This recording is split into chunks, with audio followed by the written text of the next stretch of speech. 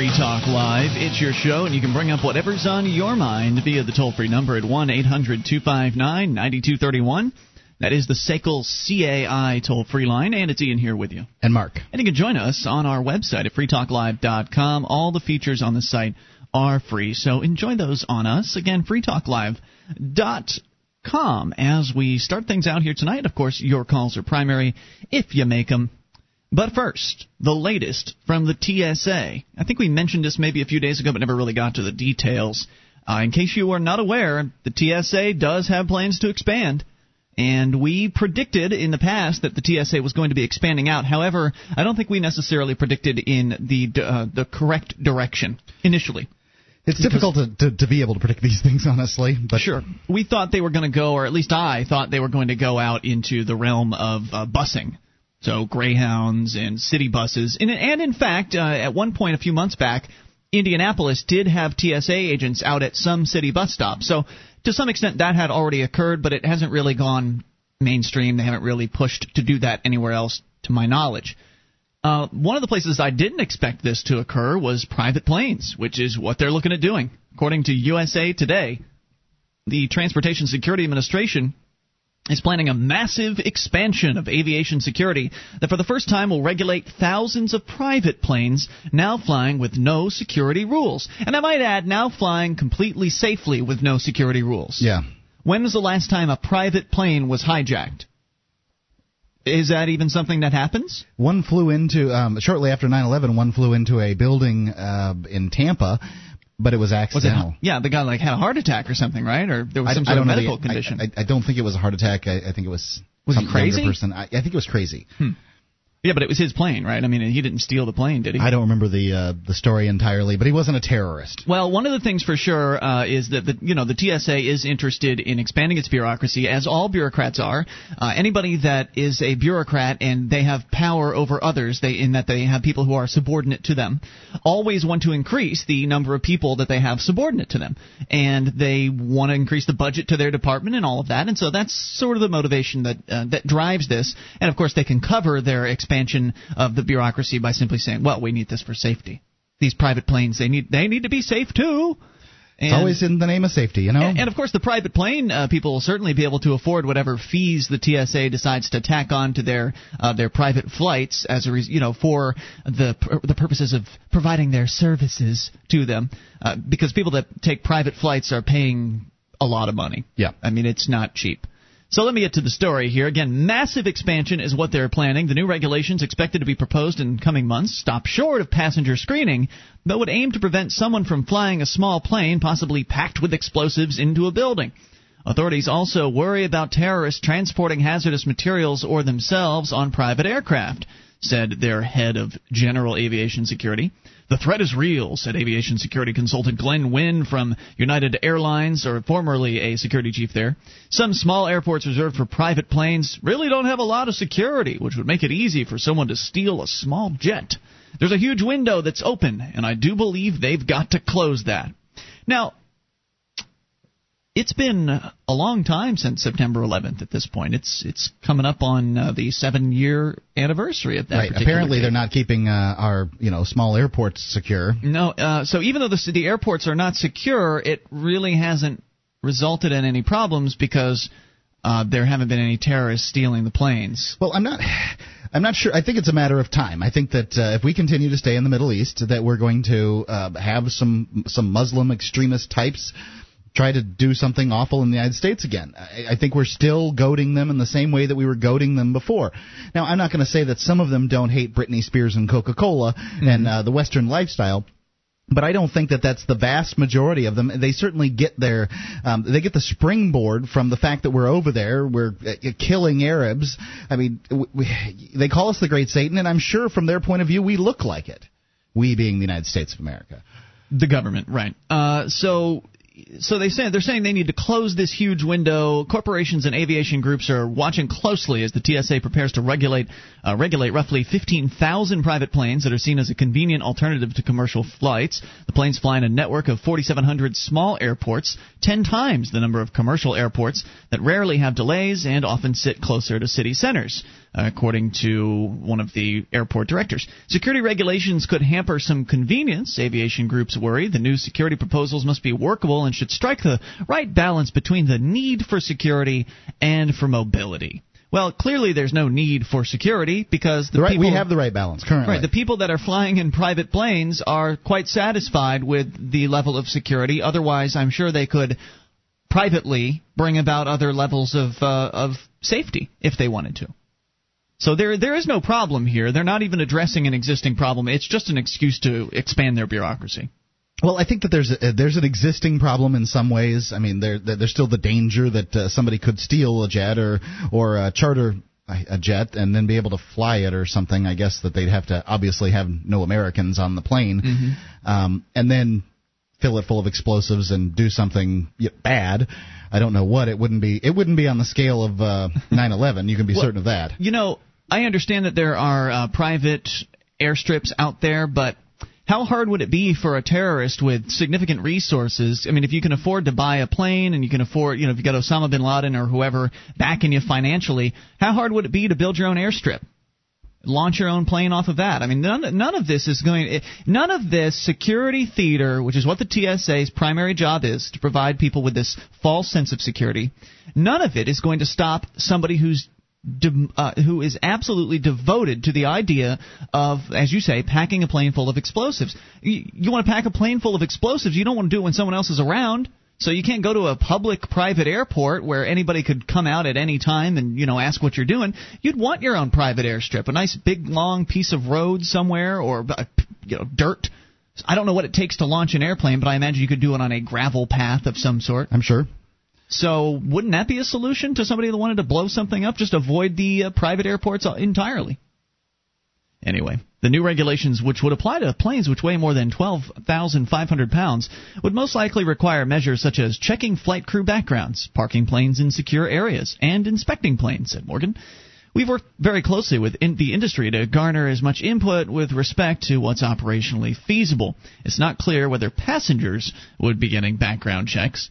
Many, but not all, private operators already safeguard their planes. The new rules will provide. What's the point in a background check, by the way? If they checked my background, which I don't know what they do as far as background checks on regular passenger jets, because I've been on plenty of them, and I've been out of prison. I don't know that they do. I don't know anything like that. I don't imagine that they do. Otherwise, they'd hassle me every time we went through because my background doesn't look good.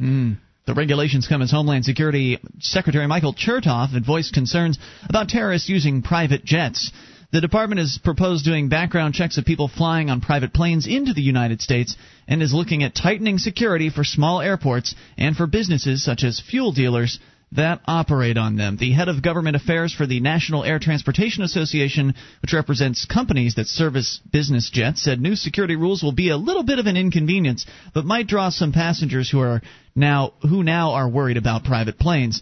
Having a program like this will make private planes even more secure, he said. So it sounds like the Private Plane Association, or one of their associations, isn't even really too concerned about this. Doesn't bother them that the government's going to come in there and make life a bigger hassle for them, increase their costs. They're going to pass it on to their private plane customers, who no doubt can afford it, but it's just sad to see the bureaucracy continuing to expand for no reason whatsoever. I mean, normally it's reactionary when a bureaucracy expands. Normally, when you see stuff like this, it's as a result of something happening, which doesn't justify it either. If somebody had actually stolen a private plane and gone and blown it up somewhere, that wouldn't justify a big government expansion into airport security. If the airport is concerned, they can add their own security if they want to and not have this obligation from the government, which, of course, is going to cost more. The government bureaucracy is going to cost more as far as their so-called security than whatever it is the airport would probably implement itself. I agree with you that the security that is offered by the United States and the TSA and that sort of thing is poor, and that it's ineffective. However, I think that currently, with our current situation where we have military people in 131 nations around the world, that it does make sense that you would want to secure, be secure against terrorist attacks because we're goading these people. Well, the government people certainly are. The key really is our foreign policy, not our airport security. It's their foreign policy, not mine. 800-259-9231. This is Free Talk Live. You take control.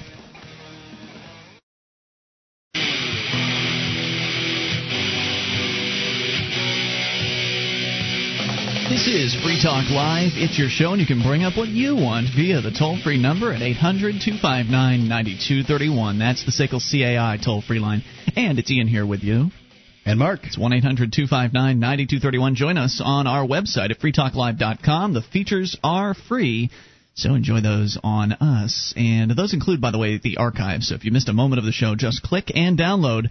Again, totally free for you, freetalklive.com. And Free Talk Live is brought to you by the Free State Project. It's your only choice for more personal freedom and smaller, less intrusive government.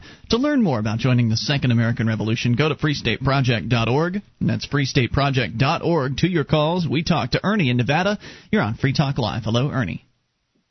Hi, I just wanted to make a major point here about the risk assessment of this stupid TSA initiative here. Okay, go ahead. I mean, anybody who has a driver's license can walk into a Ryder truck department and rent a truck, even a pickup truck. Yep. Which carries, 3,000, 4,000 pounds if you overload it a little bit. If you want to put a bomb in something, you want to drive it up to a target. I mean, there's 100 million drivers in the United States, and there's maybe 300,000 pilots. This is... Yeah, this is one of the things that I've suggested for the longest time, is that clearly there's nobody in this country that wants to blow anything up that badly, because if they wanted to, it would not be very difficult for them to do so. And I think that absolutely a ground-based attack is, just makes much more sense because of the reasons you're pointing out. It's not hard at all to build the bomb, and it's not hard at all to get a vehicle in which to transport it, and there's virtually no security surrounding that stuff. So it's clear to me that nobody really wants to blow anything up, because otherwise they would be. Wouldn't be hard. And the other point I wanted to make is that it's a hell of a lot harder to take off an airplane and fly it where you have to go than it is to get a road map and get in a car or vehicle, a road vehicle, and find the destination, your target. Yeah, you certainly don't need as much training to drive as you do to fly. That much is right. For sure. Oklahoma City makes a hell of a lot more sense than 9/11 as far as a terrorist attack. I totally agree. And what about the bombing in, was it with 93, the World Trade Center? How'd that happen? That was a Ryder truck that was parked in the basement. You're right. And that almost took the building down. Yep. All it needed was a little bit more, maybe 2 trucks or 3 trucks. I think they said that they were on the wrong pillars or something like that. If they'd have been on different pillars, that it would have brought the buildings down, and even more effectively than the airplanes did, honestly. Now, the reason why they're not going into the realm of the road as far as bringing the TSA out into the streets is because they don't have that incident with which they could really stir up the public and get them to bow down easily for that kind of checking. But in order to somehow even have any effect on the idea that somebody might come and drive a truck loaded full of bombs to whatever location, would be checkpoints in the streets, would be random checkpoints in every city in America operated by the TSA or local sheriffs. And that's a really, really scary police state. I'm glad we're not there yet, but all it would really take would be one incident for them to be able to say, oh my gosh, we didn't even think about ground attacks. We're going to need checkpoints everywhere. So hopefully no one will take your idea and run with it. Well, and over 90% of the aircraft that are private airplanes are like a Cessna 172, which has a total weight, a gross weight of 2,400 pounds. And out of that, 1,400 pounds is structure, and another 300 pounds is fuel. So you're left with about 700 pounds, and you have to put a pilot in there. Right. So, and they're only talking about regulating planes that are above 12,500 pounds. So you're saying that 90% of the private aircraft actually will not even fall under this particular bureaucracy. Yeah, but I take great exception to what you're saying about that one private aircraft. Those are, what you have to realize is that the aviation industry is under the FAA's thumb. I mean, they've been crushed forever. And it's just, they're apologists. They're lobbyists. Yeah. They're in there with the FAA, the government. You know, the only one that has any validity as opposing this slightly is the AOPA, which is the Aircraft Owners and Pilots Association. They have 600,000 members, I think. I used to be a member, but I gave it up because I became a free marketeer, and it was just like they're just trying to work within the system. Yep, that's all that these people are. I mean, it's just like the restaurant industry associations or any other industry association that comes out to oppose in some mealy-mouthed, cowardly way the government's, whatever it is they're planning to regulate. Out in Los Angeles, when they came up with the regulation to stop fast food restaurants from being built, the restaurant association barely even had anything to say about it. And it's just so sad to see these people cowering in fear of what the federal government might do next. It's like, oh, well, we'll accept these regulations just because, thank goodness you didn't make them more harsh. Boy, thanks, guys. We appreciate that you only are targeting the 12,000-pound planes and not ours, so it's all right. We'll just bend right over for you. The point about those 12,000-pound planes is that most of the time they're parked in a hangar or they're parked right next to the FBO, the fixed base operator, the business that operates on the airport, that services and fuels the airplanes. So they're under observation 100% of the time. You wouldn't want those things way the heck out on on some airfield someplace where nobody was watching them. That makes perfectly good sense. That's a very expensive plane that you're talking about. It's a great call, Ernie. Any other thoughts for us? Well, yeah, and the fact that there's a toll-free number that anybody can call. It's posted on the fences of all the airports. Any suspicious activity, call this 800 number. You know, and 90% of the airports have fences that are 8 foot tall with barbed wire on them. Yeah, it's like I said, if these terrorists want to go after something, they'll just use their own private airport. How hard would that be to pave out a little strip of runways you can take off a plane on it? Well, the airplanes you're talking about are a couple $1 million. Right, so they could afford their own. Even used. I mean, the airplane industry, the used prices aren't that low. So, I mean, you'd be better off with a truck. That's a good point, yeah, or just renting a truck. Yeah. Good points, Ernie. Great call. Thanks for the expertise. Appreciate hearing from you tonight. Always good to hear from somebody that actually knows a thing or two about the topic. Sure. 1-800-259-9231. That is the SACL CAI toll-free line. So there's no terrorism. There are no terrorists in America. If there are, then what the hell are they waiting for? I mean, if there are terrorists in America that we're all supposed to be so afraid of, then where's all the terrorism? Because there's no shortage of suicide bombings going on in the places where there definitely are people that would like to cause terror over in the Middle East. There's always somebody new strapping a bomb to themselves and blowing it up, but we don't see any of that here in America. And don't tell me, it's because the FBI's out there. The FBI is working so hard keeping us safe. If it weren't for the FBI, we'd have people blowing themselves up left and right. What a bunch of nonsense. It doesn't make a lot of sense to me. I do agree. No, I mean, as long as you can put a bomb together, then it's just a matter of figuring out how to deliver it. You would think that if the FBI was doing just that you'd be hearing about it in the news. Yeah, they've been picking these people off, but all you ever hear about are the last story I think we heard was the guys down in Miami. Remember the gang of losers down in Miami that was training allegedly to be terrorists, but they had infiltrators. Right, it was the FBI that was doing it, egging them on essentially. All right, 800-259-9231. You can bring up what you want. This is Free Talk Live.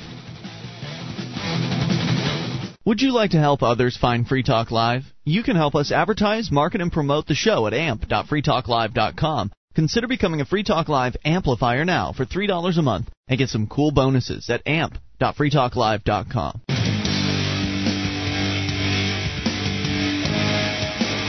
This is Free Talk Live. You can take control of the airwaves via the toll-free number at 1-800-259-9231. That's the SACL CAI toll-free line. It's Ian here with you. And Mark. And you can join us on our website at freetalklive.com. The features on the site are free, so enjoy those, including the Shrine of Female Listeners. Dozens of ladies who've sent us their validated photo to prove they listen to the show. Just go to shrine.freetalklive.com and see what it's all about. And if you are a lady listener, don't hesitate to submit your validated picture. All the details are there at shrine.freetalklive.com. freetalklive.com. If you've got to get some legal documents done, like a will or even a divorce or a lease or something like that, go to LegalZoom.com. They've got all kinds of legal documents there. You can save $10 off your order with code FTL. They've got patents, wills, trademarks, living wills, all the things that you need to get done. You know you need to get them done. Get them done at LegalZoom.com. Use code FTL. Save $10 off your order. It's LegalZoom.com. 800-259-9231. Let's go to the email box. Brandon emails in. He says that over the last few days, a couple of things popped into my head while listening to your show. The first has to do with drugs. I was thinking about what might happen to the pharmaceutical industry if drugs were legalized, and it occurred to me that legalizing everything could lead to lower drug prices overall. It seems to me that drug companies could produce or hire growers to produce things like marijuana and sell them at a fairly large margin. This could potentially help to offset the cost of researching, producing, and marketing the more medicinal drugs that currently cost an arm and a leg. Does this seem plausible? I would say that it's an interesting idea to take the profits from one product and help subsidize research and development on others. Of course, if we got rid of the FDA, if there wasn't enough profit in another drug, though, they wouldn't be in it. It's just not worth it from a business standpoint. Well, that may be true, Mark, but there may also be something to where there's something to be said for sort of like a charitable effort in that if there's not a lot of profit in curing cancer, they might want to just do it anyway, so they could be the company to claim that they cured cancer, created the cure for cancer. So Merck, we cured cancer. Yeah, there you go. So I think that a big help though would be to get rid of the FDA entirely, because then the medicines that he's referring to that cost, as he say, an arm and a leg would not cost so much, because they wouldn't have to spend the billions of dollars that it takes, or billion or whatever it is that it takes to put their experimental medication through the FDA's approval process, and would instead have competing certification agencies willing to do it for a fraction of the price. Second, he says, I was listening to another podcast, and they were talking about the story about Christian parents and their child. The problem came in when the child fell ill, and instead of taking the child to a doctor, they decided to pray for the child. It turned out that the child had cancer, and I believe it was a type the doctors could have easily saved the child, but I might be mistaken on that last part. Either way, says Brandon, how would the free market handle this? The only law is to do no harm. So are the parents, by not taking the child to the doctor, leading to the child's death, causing harm?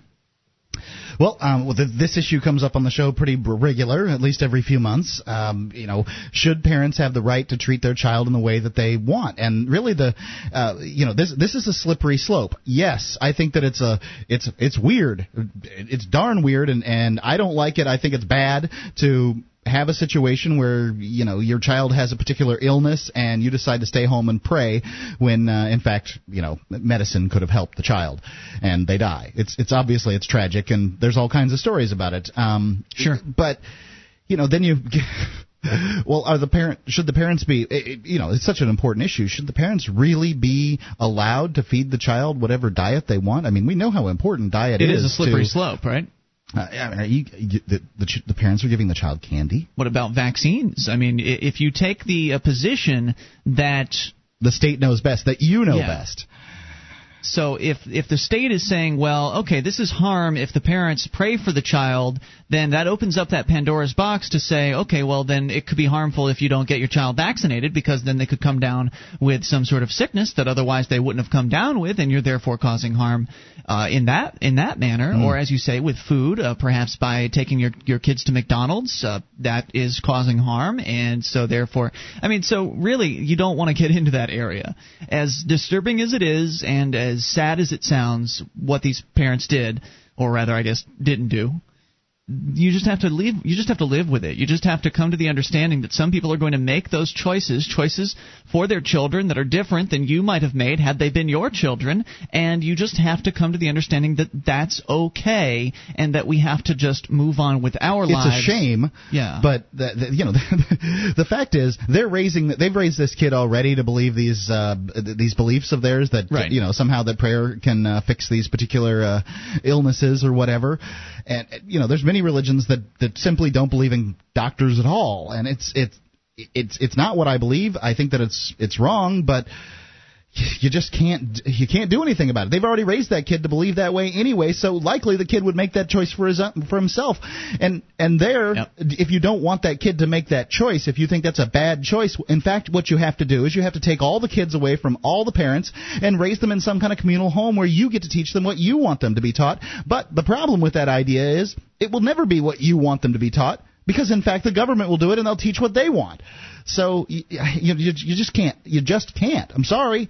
They may be crackpot religions out there that think that prayer can solve it, but there are lots of evidence that positive mental attitude, the right thinking, prayer, whatever you want to call it, meditation, whatever you want to call it, there's some evidence. It's anecdotal or whatever. I mean, it's not obviously scientific evidence that people have been cured by that. Now, hold on. There's a lot of scientific evidence in favor of the placebo effect. Okay. There's a lot of it. That's why it's used so often. The idea that you tell somebody that you're giving them a medication that's going to help them, and in fact you're not. You're just giving them a sugar pill, and then they get better. Whereas if you're telling somebody that you're going to get sick, you're going to get worse, you're going to die, then you create sort of a self-fulfilling. You can create a self-fulfilling prophecy. Some people, they come out of that, but yeah.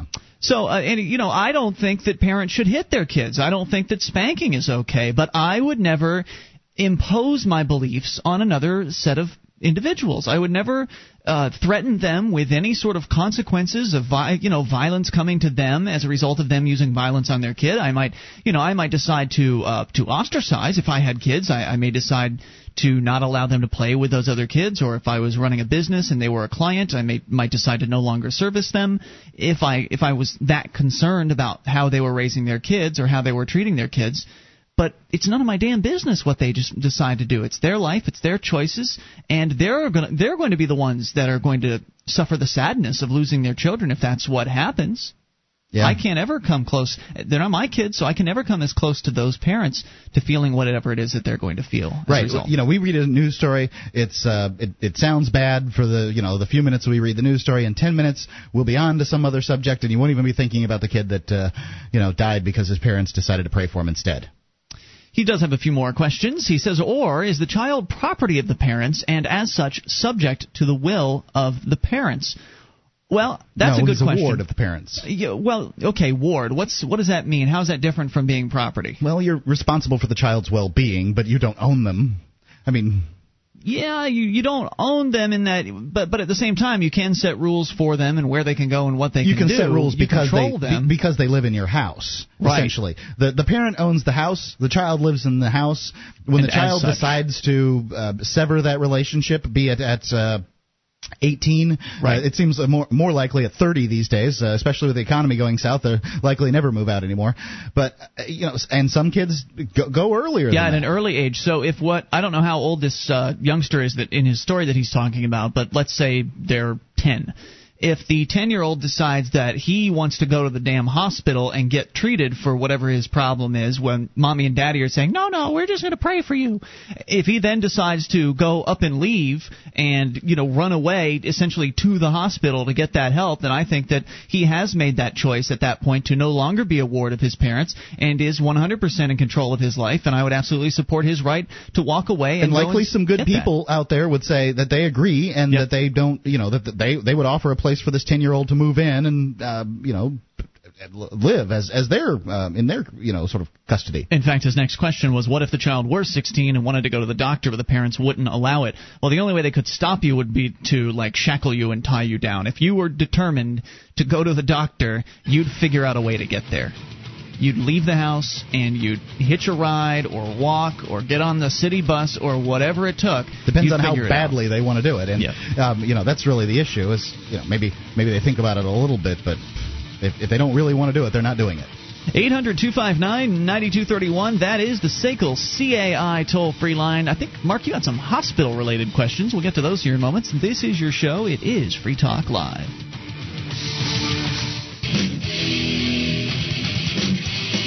This is Free Talk Live. It's your show, and you can bring up whatever you want if you dial in toll-free at 1-800-259-9231. That's the SACL CAI toll-free line, and it's Ian here with you. And Mark. And you can join us on our website at freetalklive.com. If you enjoy the show and want to help support Free Talk Live, then become an amplifier. Just go to amp.freetalklive.com to learn more about the AMP program. AMP stands for Advertise, Market, and Promote. The idea is you send us $3 a month. We take that money in and reinvest it into the show, getting on more radio stations and bringing more internet listeners to Free Talk Live. So it's working. You can see some of the things we're spending the money on if you go to amp.freetalklive.com, and you'll learn about the perks you get, like access to the AMP-only call-in lines, chat room, forum, and more. Learn about it and get signed up at amp.freetalklive.com. As we go to your calls, coming up, Mark, you've got an email with some hospital-related questions. Not sure where that's going to go, but sounds intriguing. But first, we go to John in New Hampshire. You are on Free Talk Live. Hello, John. Gentlemen. Hey, what's on your mind? Hey, this business with when people tell you what you ought to be putting into your body and when you not ought to be putting other things, including prescription drugs. Mm-hmm.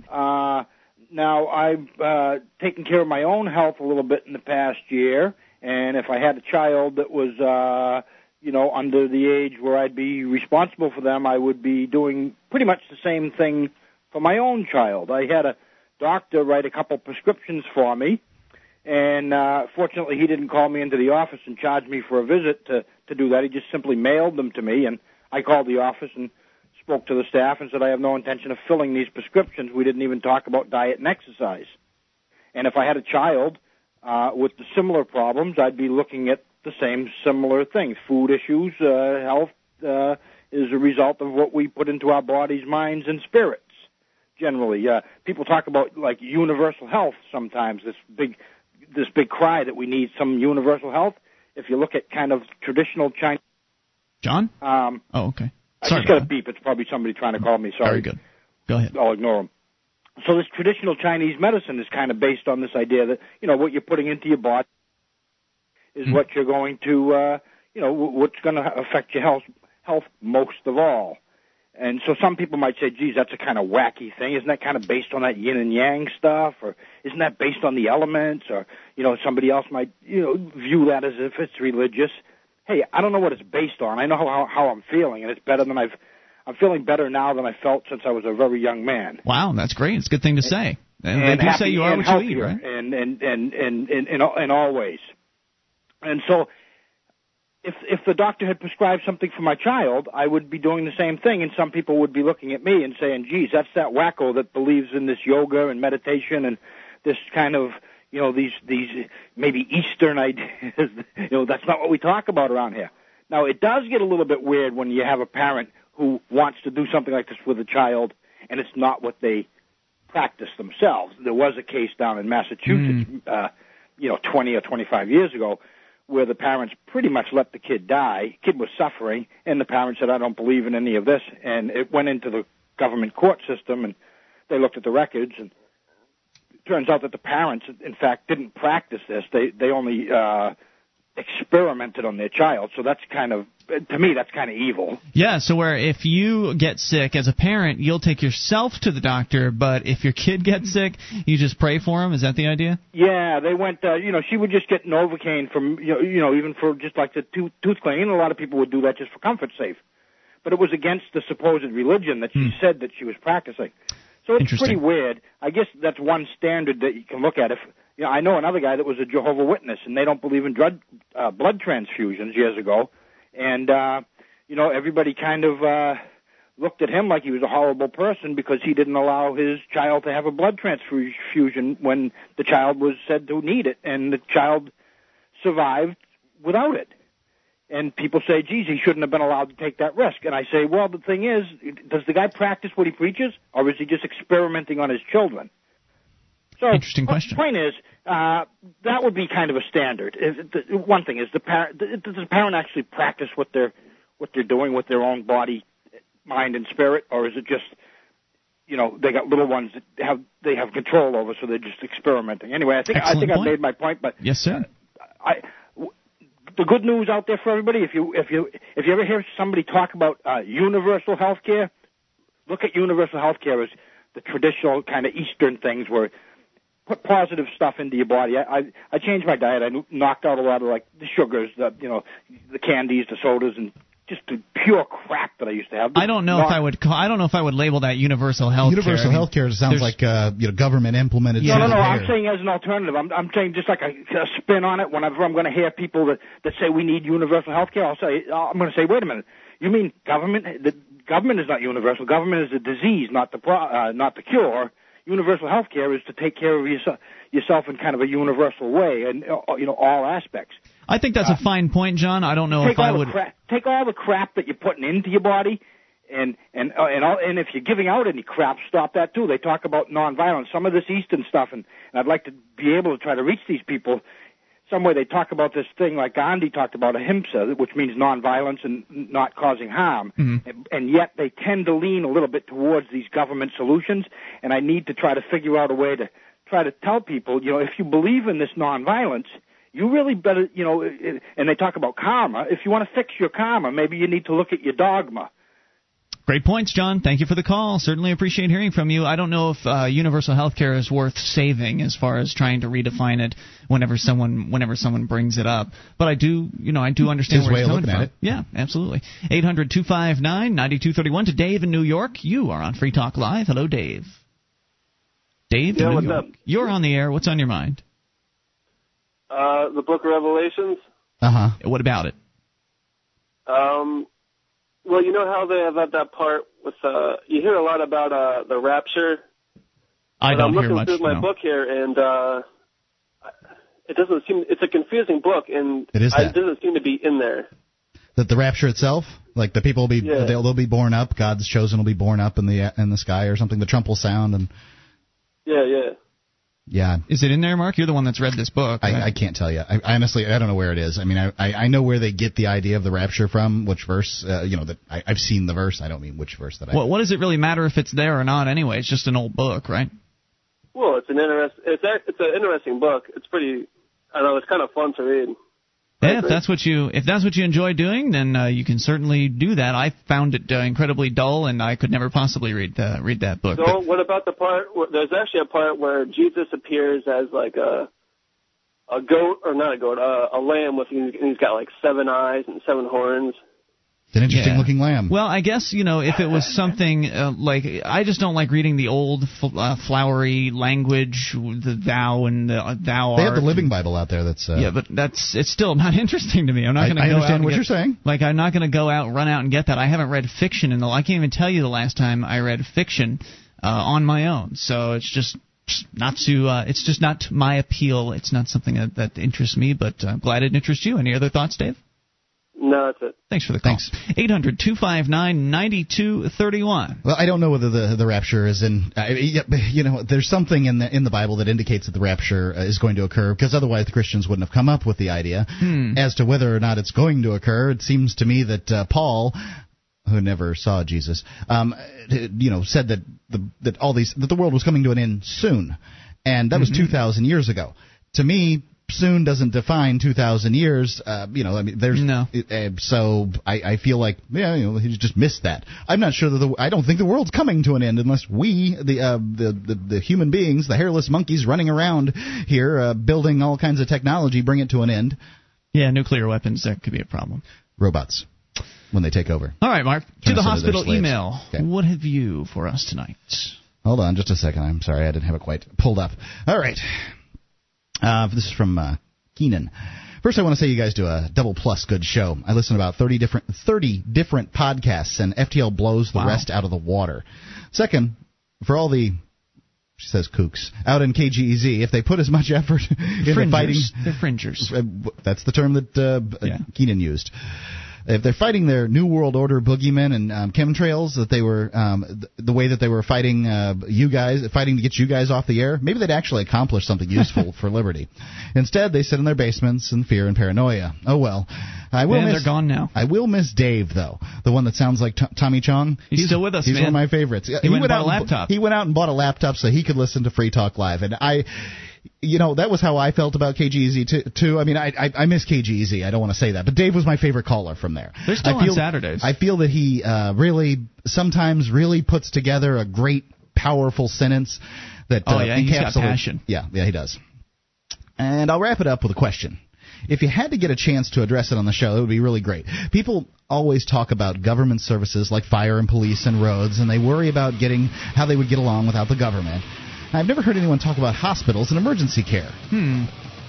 Okay, is that the question? Yeah, the question goes. The question's a ways off in here still. Okay, we'll get to that. We'll find out what that's all about and talk to you about whatever you want at 1-800-259-9231, plus an email from a cop. We'll share that with you here in moments. Hour 2 is on the way. This is Free Talk Live. You ever have one of those days where everything goes right? First, I get the best parking space at work. Tonight, I have a date with the very lovely Rachel. And today, I gave a killer presentation in Sydney, finalized a contract in London, and demoed our new product in Boston. Online, from my desk with WebEx. WebEx lets me take meetings and give presentations from my desk. I just talk to clients on the phone, and they watch what's happening on my desktop from their desktop. So I can travel the world and still be here for my date tonight with Rachel. Travel less, meet online. Go to Webex.com and try Webex free. Just click the radio graphic and enter promo code 600 to get a free trial and a free webcam, too. Remember that code, 600, to qualify for the free webcam. Webex, now part of Cisco and used by more than 5.5 million people every month. Give it a try, free. Go to Webex.com and enter the promo code 600. WEBEX.com. Free webcams available while supplies last. Terms and restrictions apply. See website for details.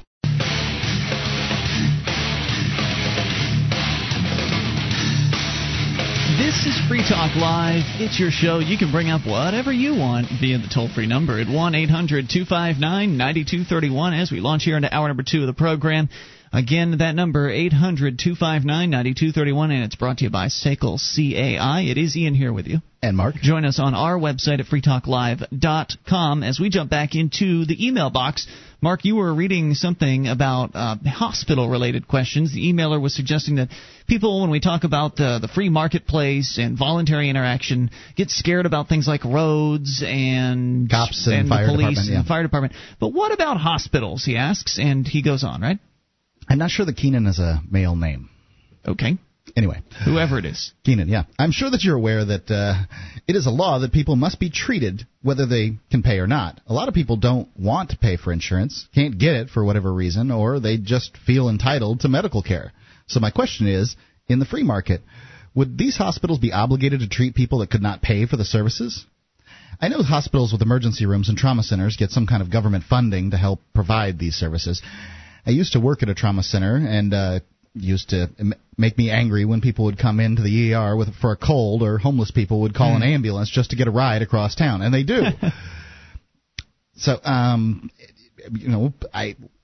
you want to fill this one? Well, sure. I mean, no, they wouldn't be obligated in that, the current understanding is if they don't provide the treatment, then there's some sort of legal ramification. I don't know if the hospital manager will get put in a jail cell or they'll be fined, or I'm not sure what the punishment is for not providing those people with treatment today, but that punishment that punishment obviously would not be there. Now, is that to suggest that those hospitals will leave people out in the cold if they're hurting and if they're injured? I don't think that any hospitals that I've ever been aware of leave would somebody out in the cold if they were hurting and injured. I mean, these people that got into the medical business got into it so they could help people. That was, in many cases, their primary motivation. It's just a nice bonus that they can actually make money and help people at the same time. But you talk to people who are nurses and doctors and orderlies and others that work in the healthcare business, and they'll tell you they got into it because they want to help people feel better. And so these are people that generally do care about the work that they're doing. So of course they're going to want to help people that need that help, and that's why hospitals have charity wings. I mentioned it earlier this week on the program.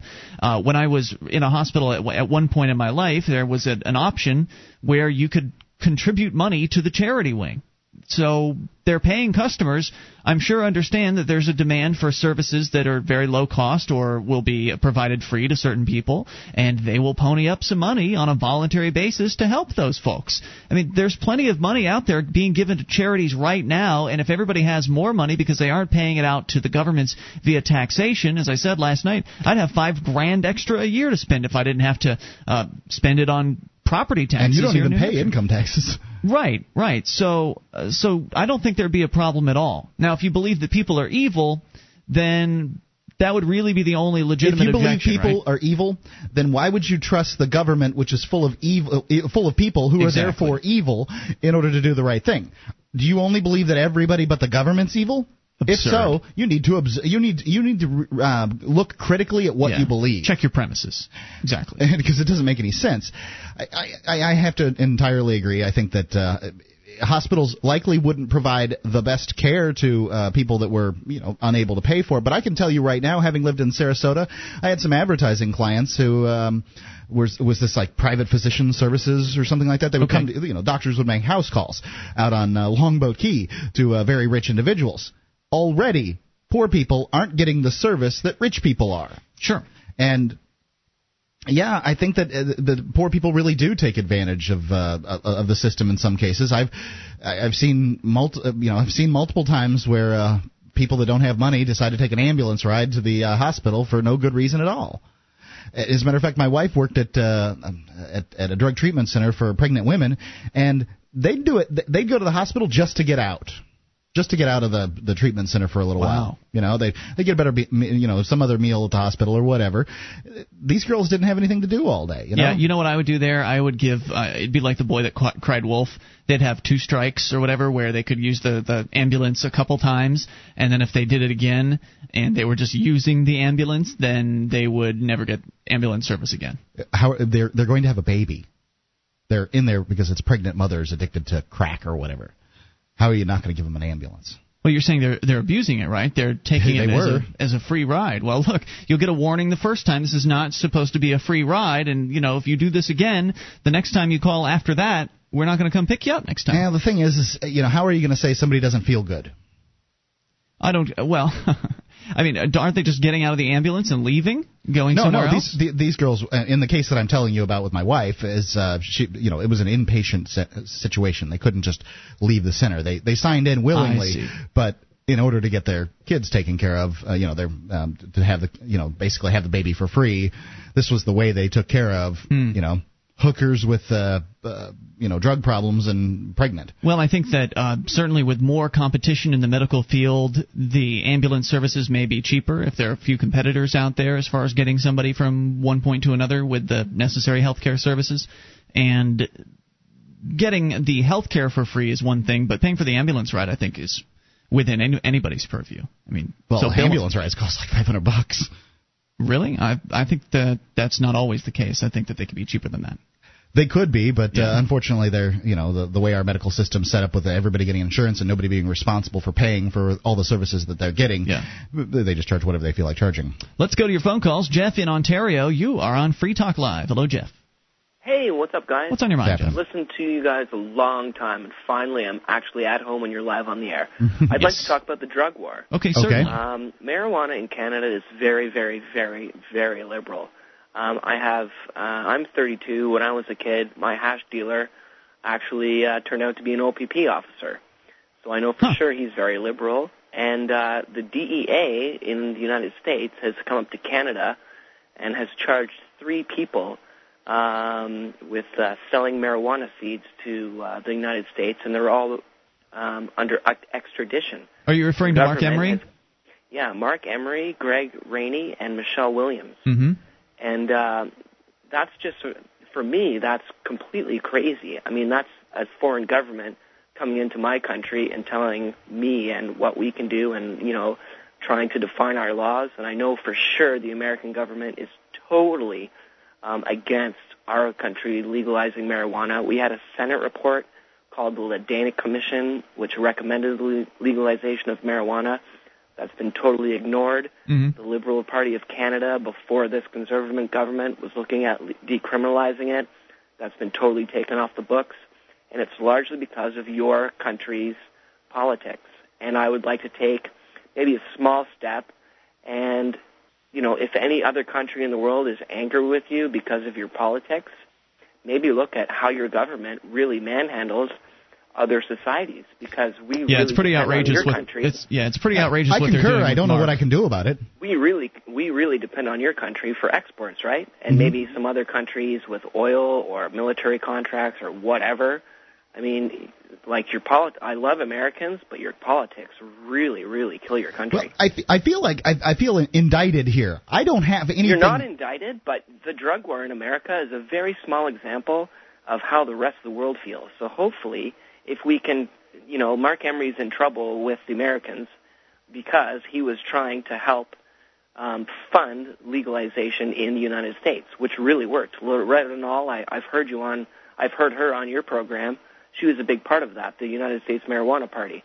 Mark Emery funded that, and because of that, he has been charged by the DEA. Yeah, well, they went after Mark because he is the most visible of marijuana legalization advocates. And as you probably know, we've had him on the show a couple of times. You can download those appearances off of our website on our guest page. And at guest.freetalklive.com. Yep, and I don't know. I don't know what's going on with Mark at the moment. It looks like he's, according to his website, cannabisculture.com, he's running for mayor in Vancouver. So they haven't extradited him yet, and I definitely understand where you're coming from, and I thank you for the call, Jeff. I share your concerns.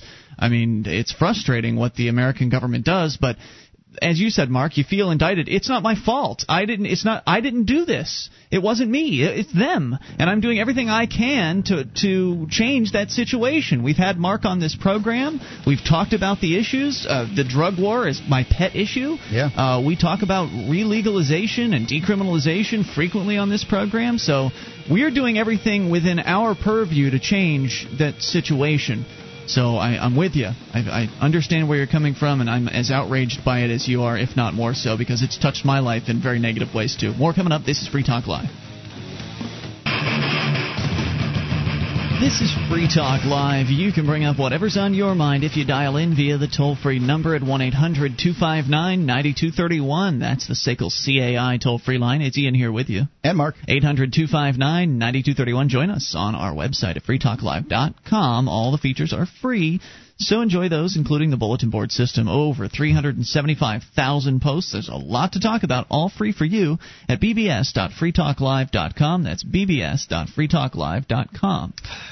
I just spoke to Jason Osborne of SACL CAI today, and every time I talk to that guy, I just get that his whole life is about an unswerving dedication to liberty.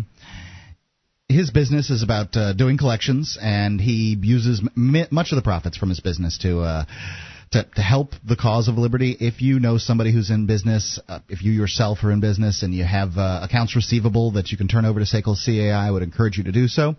You can find out more at our website, freetalklive.com. He's got a banner there right at the top right-hand portion of the page. That's SACL CAI. Email from a cop who I will not name by his real name because he requested, asked if I was interested in speaking with a police instructor. And so I asked him to tell me a little bit more about what it is that he instructs. He says he teaches defensive tactics, self-defense, boxing, mechanics of arrest, and similar topics. My course of instruction necessarily involves stressing the recruits, so I've learned quite a bit about the psyche of today's officers. So I asked him two simple questions. I said, what have you heard us say on the air that you would like to correct or clarify?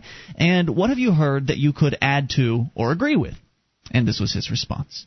He says, I'll start with the second one. Police instructors are almost always other former officers. I'm a rare exception in this regard. That being the case, the us versus them indoctrination begins almost immediately. I believe that years ago, them referred to criminals, and now it refers to all civilians. Some departments prefer to hire military veterans. These young men are usually easier for me to train, though I've noticed a disturbing trend recently. Many recent veterans have been kicking in doors and clearing houses in Iraq. It's exciting for them, and they can't wait to do it here. Therefore, many of them are joining departments with the immediate goal of being selected for SWAT duty. I could write a book to answer your first question. I don't mean that you need voluminous corrections, but there are many things that you're probably unaware of. I can't back this up with statistics, but I believe police are becoming increasingly aggressive. That may seem an unusual statement given my area of expertise, but I just don't like bullies. Remember that story about the police graduating class that had to come up with a slogan for itself? And they came up with the slogan, Oh, it wasn't always think forfeiture. That was the ATF. No, it's don't get PTSD, cause it. Or something. Go out and cause PTSD. That's the attitude of a lot of these people. Anyway, the gentleman continues, hiring criteria have become ridiculously strict in some regards and lax in others. I encounter an increasing number of weak, physically, mentally, or both recruits. Most, upwards of 80 to 90%, fail in the initial physical training assessment.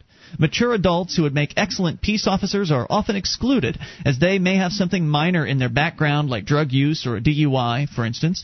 To fill the gaps, we're often sent weaklings with perfectly clean backgrounds, probably because they spent the last 8 years playing World of Warcraft. If you take a weak person and give him undeserved authority and tell him that everyone else is a criminal until proven otherwise, you end up with abusive officers, and I'm tired of it. So that's a little bit of info from the inside of a man in the system whose job it is to train these police officers that are going out onto the streets. And he is saying that the police are becoming increasingly aggressive, and that military members who've been kicking in people's doors in Iraq and raiding people's homes there are very, very excited about coming over here and doing the very same thing to American people. Pretty sad stuff. It's disturbing. And actually, he's sort of left it open, an open-ended email here. So if I've got more questions, I can email this guy. So I don't know if you've got any questions you want me to pass on to this particular law enforcement officer. I'd be happy to do that. 800-259-9231. That's the number for you.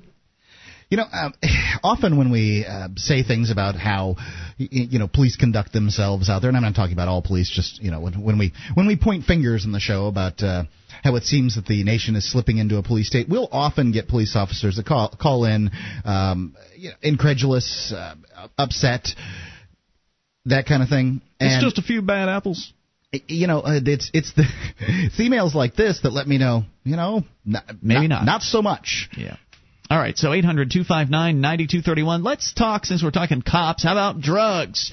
How about a different kind of drug? I mean, we know that the feds and state governments around the country have been eyeballing salvia, which is a plant that is currently in a legal status. A handful of states have decided to go ahead and outlaw salvia, but that's sort of in the standard category of what we consider a drug, something that you put into your body, something of physical substance that physically affects your chemical makeup, right? That's what we tend to think of as drugs.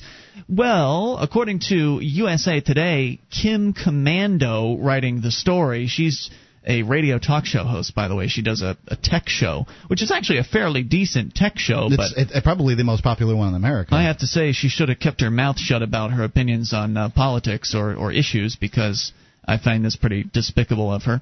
Anyway, here's the story. She says, we all know that music can alter your mood. Sad songs can make you cry. Upbeat songs may give you an energy boost. But can music create the same effects as illegal drugs? This seems like a ridiculous question, but websites are targeting your children with so-called digital drugs. These are audio files designed to induce drug-like effects. All your child needs is a music player and headphones. There are different slang terms for digital drugs. They're often called iDosers or iDosers. All rely on the concept of binaural beats. We had an advertiser who did this. He would use it for as a sleep aid, but he also had a relaxation one that gave you a relaxed feeling. I think that could probably be slipped into this category. But he wasn't out there marketing it as something that will get you high necessarily, right? What she's suggesting here, there are companies that are out there marketing these same kind of binaural beats, and they're marketing it as a drug. Like, here, this is like crack.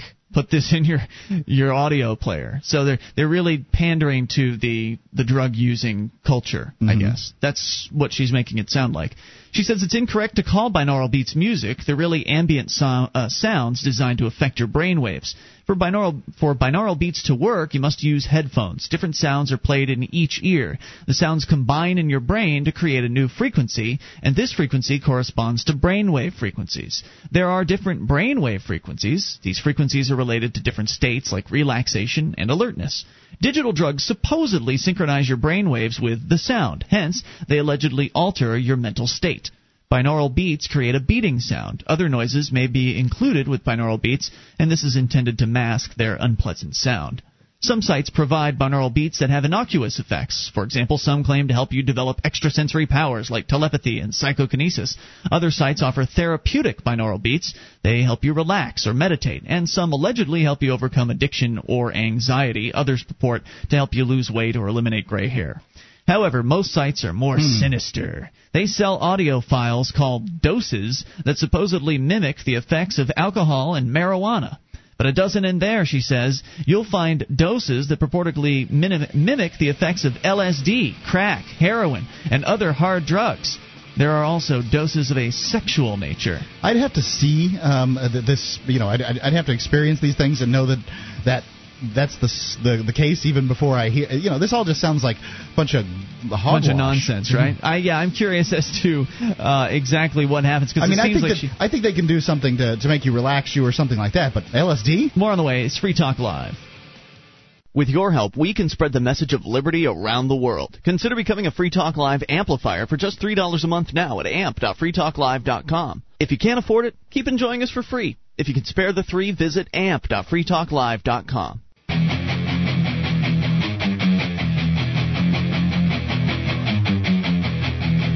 This is Free Talk Live. You can bring up whatever you want via the toll-free number at 800-259-9231. The SACL CAI toll-free line. That's 800-259-9231. It is Ian here with you. And Mark. And you can join us on our website at freetalklive.com. All the features are free, so enjoy those, including live streams on us. Those, by the way, include both a dial-up and a broadband stream. So pretty much everybody on the Internet can listen live at freetalklive.com.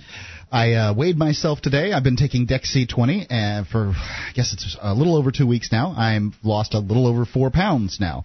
It progresses. Wow. It continues to go on. Now, are you weighing yourself at the same time every day?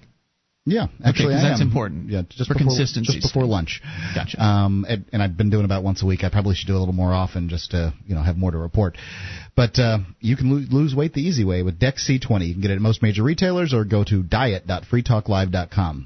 We're Dex-C20. We're talking about a scare story that Kim Commando has written for USA Today about what she's calling digital drugs, and she's trying to make it sound very, very frightening. Parents, you need to be concerned, she says, about kids going out and putting headphones on and listening to what are called binaural beats. Now, essentially, we, as you said, Mark, we actually had an advertiser on this program at one point promoting sleeping aids, for instance, that would again, it's just these noises that you listen to that allegedly create some sort of brain frequency response when your ears hear them and sort of combine them together or whatever. I don't know exactly how it all works. But you had some good results with the sleeping aid, didn't you? Yeah, it got me very relaxed. So maybe there is something to this, though what I'm concerned with is this sort of frightening way it's being reported. I mean, she's reporting this as, oh, parents, look out!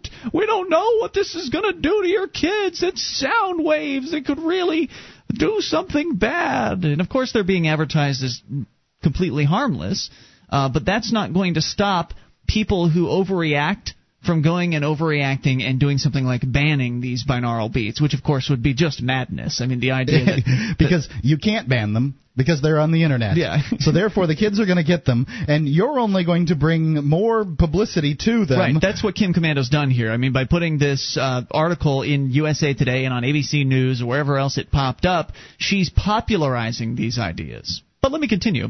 She says many are skeptical about the effects of digital drugs. Few scientific studies have been conducted on binaural beats. However, a Duke University study suggests they can affect mood and motor performance. A brain surgeon at the Barrow Neurological Institute in Phoenix said there's no real evidence that eye dosers work, but he noted that musical preference is indicative of emotional vulnerability. Trying eye dosers could indicate a willingness to experiment with drugs and other dangerous behavior. Theodore added that eye dosers are another reason to monitor kids' internet usage, and he said kids need frank talks with their parents about correct choices.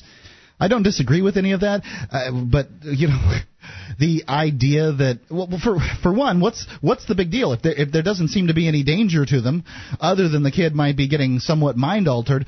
That's what we're always told about these drugs. They're dangerous, kids. Now they're just saying, look, the mind altering aspect is bad. Well, that is what the whole thing. That's what the whole deal is about the war on drugs, isn't it, Mark? Don't you think that's the real story? I guess it is. Is that the people who are in power, those who are the elites of America, they can have all the drugs they want to. I mean, they'll never get caught. But they don't want you to have drugs, you little people out there to have drugs, because it might put your mind in an altered state. You might think outside the box or think about things you don't normally think about. You might consider things a little bit differently than how you normally do and come to conclusions that those who are in positions of power would rather you not ever come to. So this is sort of an indication of what their true motivations are. The idea is that kids, your brains are just fine the way they are. Don't you dare put anything in them, whether they be drugs or whether they be sound waves, that might make you think differently, because that's dangerous, kids. It's dangerous to think different.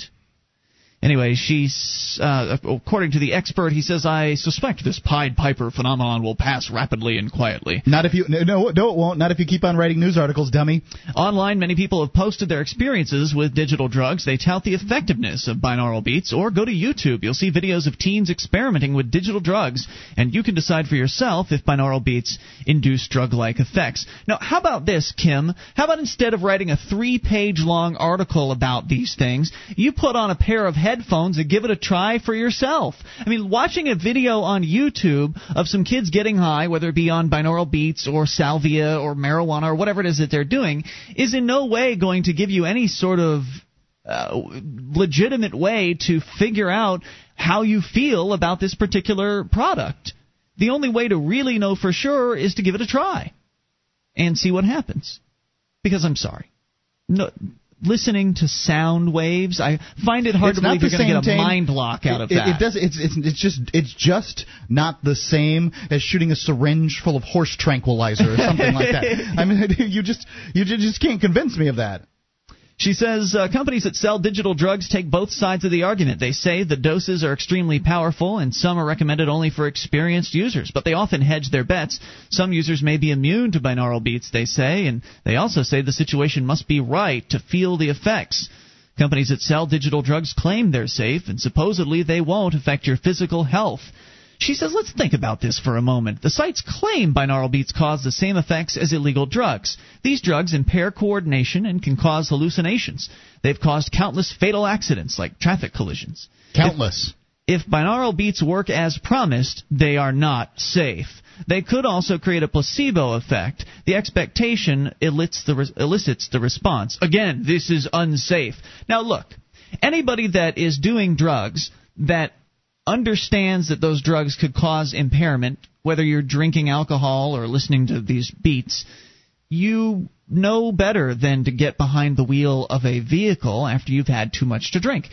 Similarly, a lot of these, if these websites are true, if this binaural beat phenomenon has any validity to it, certainly these people that are purveying them will point out that, hey, we don't want you operating heavy machinery after listening to the binaural beats. In fact, as I recall, the advertiser we had on at that time, there was a warning of that sort, even on the sleeping ones, like, hey, you're listening to something that's supposed to put you to sleep.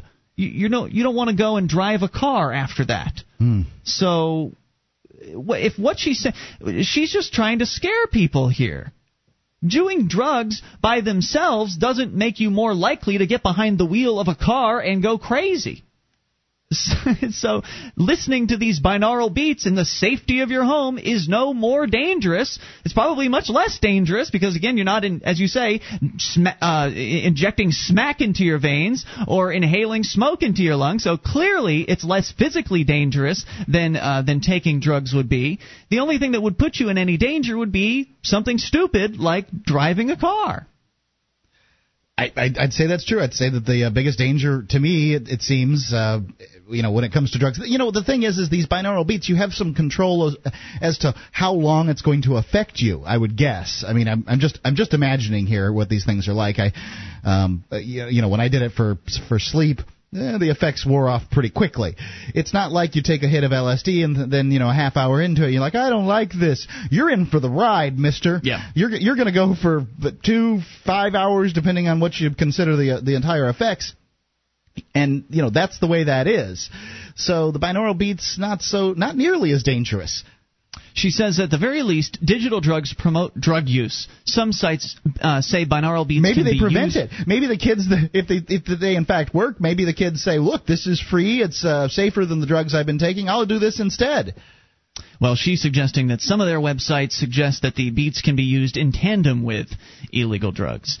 And look, Kim Commando, the kids of America, they are already being plied with all kinds of opportunities to smoke marijuana and drink alcohol and do various other drugs by their friends.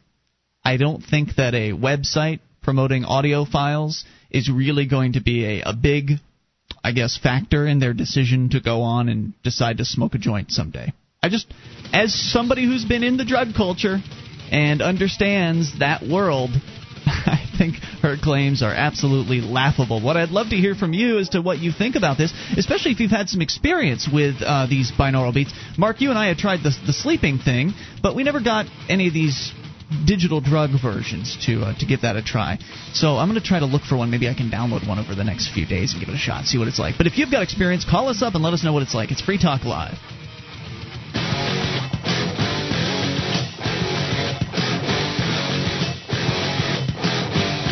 This is Free Talk Live. You can bring up what you want if you dial in toll-free at 800-259-9231. That's the SACL CAI toll-free line. It's Ian here with you. And Mark. And you can join us on our website at freetalklive.com. All the features on the site, they're free, so enjoy those on us. And if you like Free Talk Live and want to help support the show, then you can learn how to promote Free Talk Live if you go to promote.freetalklive.com. Lots of different options. Most of them are completely free or very, very low-cost ways to get new people listening to Free Talk Live. So go to promote.freetalklive.com and help us out a little bit. Let's go to your phone calls and talk to Nick in Illinois on the amp line. Hello, Nick. Hey, guys. Hey, what's on your mind tonight? The topic before the last kind of drug airwaves download, whatever, about the police officers and how this trainer is finding that many of the police officers are becoming a lot more aggressive.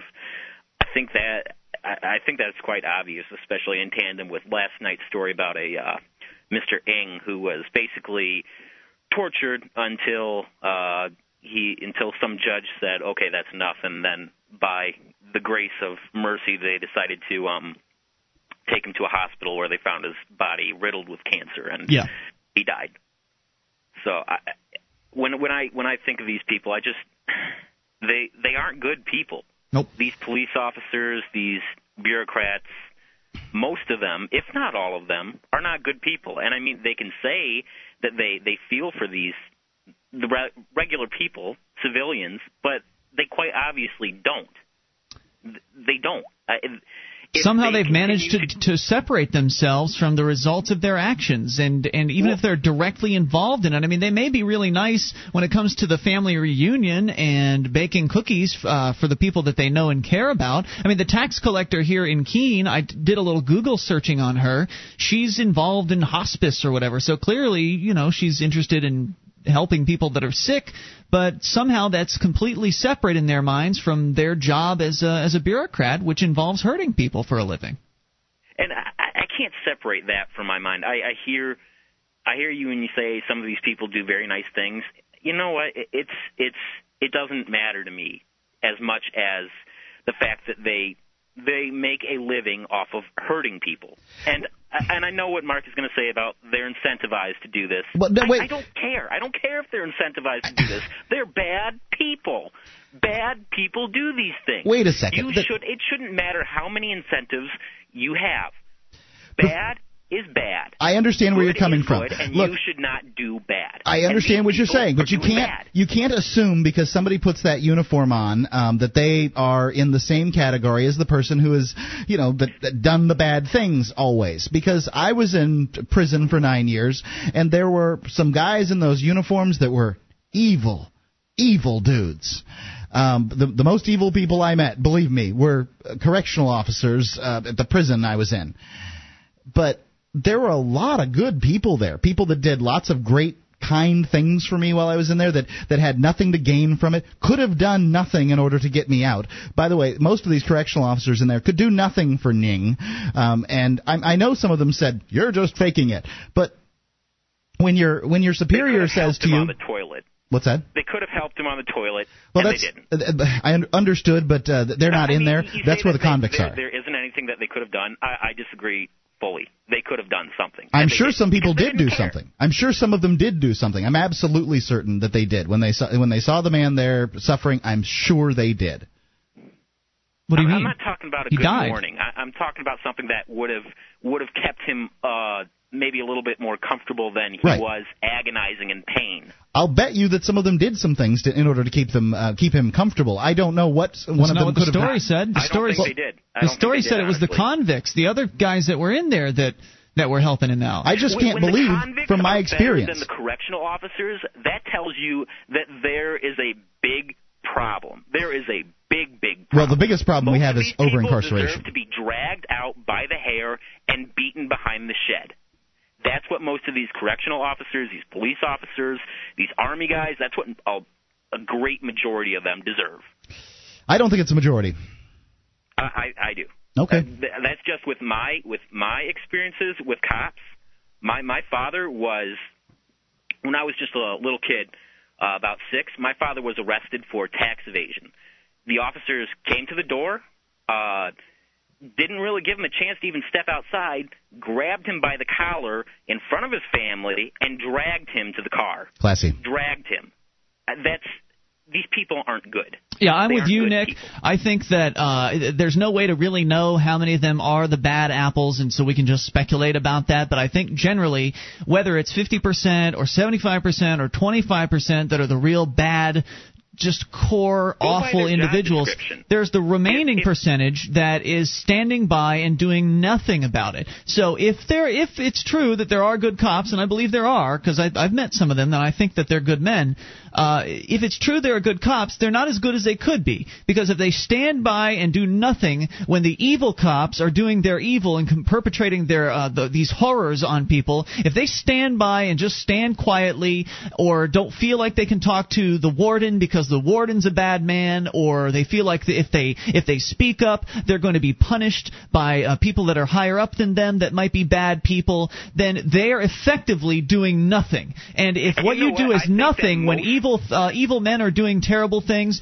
then you are effectively bad in my book, as far as I'm concerned. Yeah. And when I think about most people, I think most people would most regular people would stand up. But wouldn't or would? I'm sorry, I missed that, Nick. They are below regular people. These people are not good. They are. No, wait. Sometimes you're just wrong here. Before you go, no, you're just wrong. The fact is there have been these studies on authority and how humans react to authority, and humans will abdicate their responsibilities in a situation when it comes to authority. And the fact is, if a correctional officer sees something going on, say the sergeant drags an inmate out and says, we're going to take this guy into the Complex 1 and we're going to beat the crap out of him. I can't imagine that they would do such a thing like that, to say that. But it's the sergeant, it's the authority, or the lieutenant on shift says that that's what they're going to do. I'll agree with you now, Mark, because most people, regular people, are obedient to authority. That doesn't make them evil, it makes them normal. Evil is a deviation from normal. I think a higher percentage of people, regular people, would do it than any correctional officer, because correctional officers, police officers, Army people, they are trained to be obedient. You mean they would speak up? Have you seen the studies? A lot more than regular people are, at least. Well, have you seen the obedience studies? I don't know what you're talking about. Go look at the Stanford prison experiment. Regular people. But I'm saying that, those people, okay, they're obedient, but police officers, people in the military are probably going to be a lot more obedient. I would give you that. Much longer. I'll give you that simply because they've had That's my point, that they are below regular people. I don't know. They're just regular people that have gone through this training. They're regular people that have become bad people. The training is obedience, not evil. Obedience is evil. I'm with you there. Good conversation, Nick. Any other thoughts? No, that's about it. Excellent, sir. Appreciate the call. 800-259-9231. I'm definitely with him on that idea that if you're just standing by as somebody else is doing evil to another person, then your net effect is helping the evil. I mean, you aren't actually reaching out, grabbing a club and slamming it into to another man's head, or as we saw video footage earlier this week, shoving a man's face into the pavement, snapping his teeth off. You may not actually be reaching out and doing the violence, but by not objecting, by standing by quietly and keeping to yourself just so you can keep getting a paycheck the week after that, you're allowing evil to happen, and you are an enabler of evil. Doesn't make you evil, but it does make you part of the problem. And so people need to stop obeying. They need to stop being so obedient to these so-called authorities. In fact, I've got a story that's sort of about the whole idea of people just submitting themselves to these government people. They're no better than you or I just because they're wearing a badge and a shiny uniform or whatever it is that makes they're just liable to hurt you if you disobey. Well, if enough people disobey, then there are more of us than there are of them. That's the one thing that is certain. There are only so many government people out there, and once we get enough people on our side to disobey these government goons, then their reign of terror will be over. And it's really just a matter of time at this point, which is why I think that we need to speed that process up and have more people come here to New Hampshire sooner rather than later. Because all around the country we're seeing more examples of police brutality and more people just getting their freedom trampled over. The story last night about the immigrants, 300,000 people were detained in this country last year alone. Those are thousands, hundreds of thousands of lives who've been disrupted, children separated from their families. I mean, the amount of evil that governments have perpetrated on their own so-called citizens or subjects is just disgusting, far more than any other private gang or private criminal enterprise could ever have perpetrated on a set of victims. Government is the most evil thing we've ever encountered as mankind. More coming up. Our archives, website, and podcast will continue to stay free, but if you think other people deserve to hear this show, consider becoming a Free Talk Live amplifier for just $3 a month at amp.freetalklive.com. Help free some minds. Visit amp.freetalklive.com. This is Free Talk Live. You can bring up whatever you want via the toll-free number at 800-259-9231, the SACL CAI toll-free line. That again, 1-800-259-9231 as we launch here in Hour 3. It's Ian here with you. And Mark. And you can join us on our website at freetalklive.com. The features are free, so enjoy those on us. Again, that's freetalklive.com. We were talking a few moments ago about obedience to the concept of authority, and I forgot to mention the scientist name skipped my mind for a moment. We were recommending studies that people could look at to learn about how Americans and other people are just so trained to inherently to be obedient to a man in a lab coat or somebody wearing a uniform or someone wearing a top hat or whatever, something that they perceive of as status. And basically. there's also there's authority and there's the bystander effect. People in groups apparently are less likely to help than an individual person. So the other experiment I wanted to point people to was the Milgram experiment conducted by Stanley Milgram, and that, of course, was the one involving the shocking the people. And we can tell you more about that here in a little bit. But so it was the Stanford Prison Experiment. That's one of my favorites to look at. That actually looks at the world of corrections, specifically guards to prisoners' relationships and how that all works out.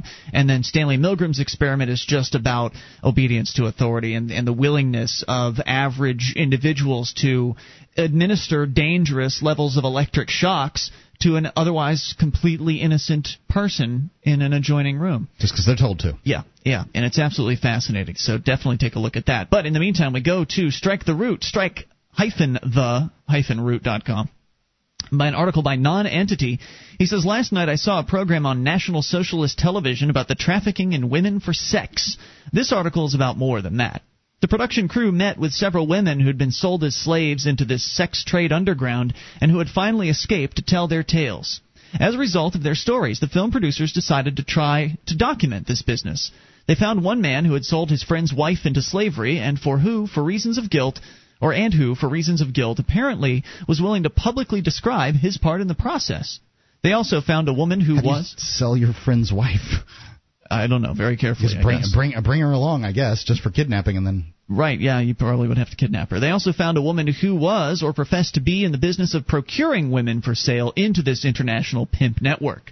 I found this to be so bizarre, so completely outside the realm of my reality, that it's hard to actually mentally grasp.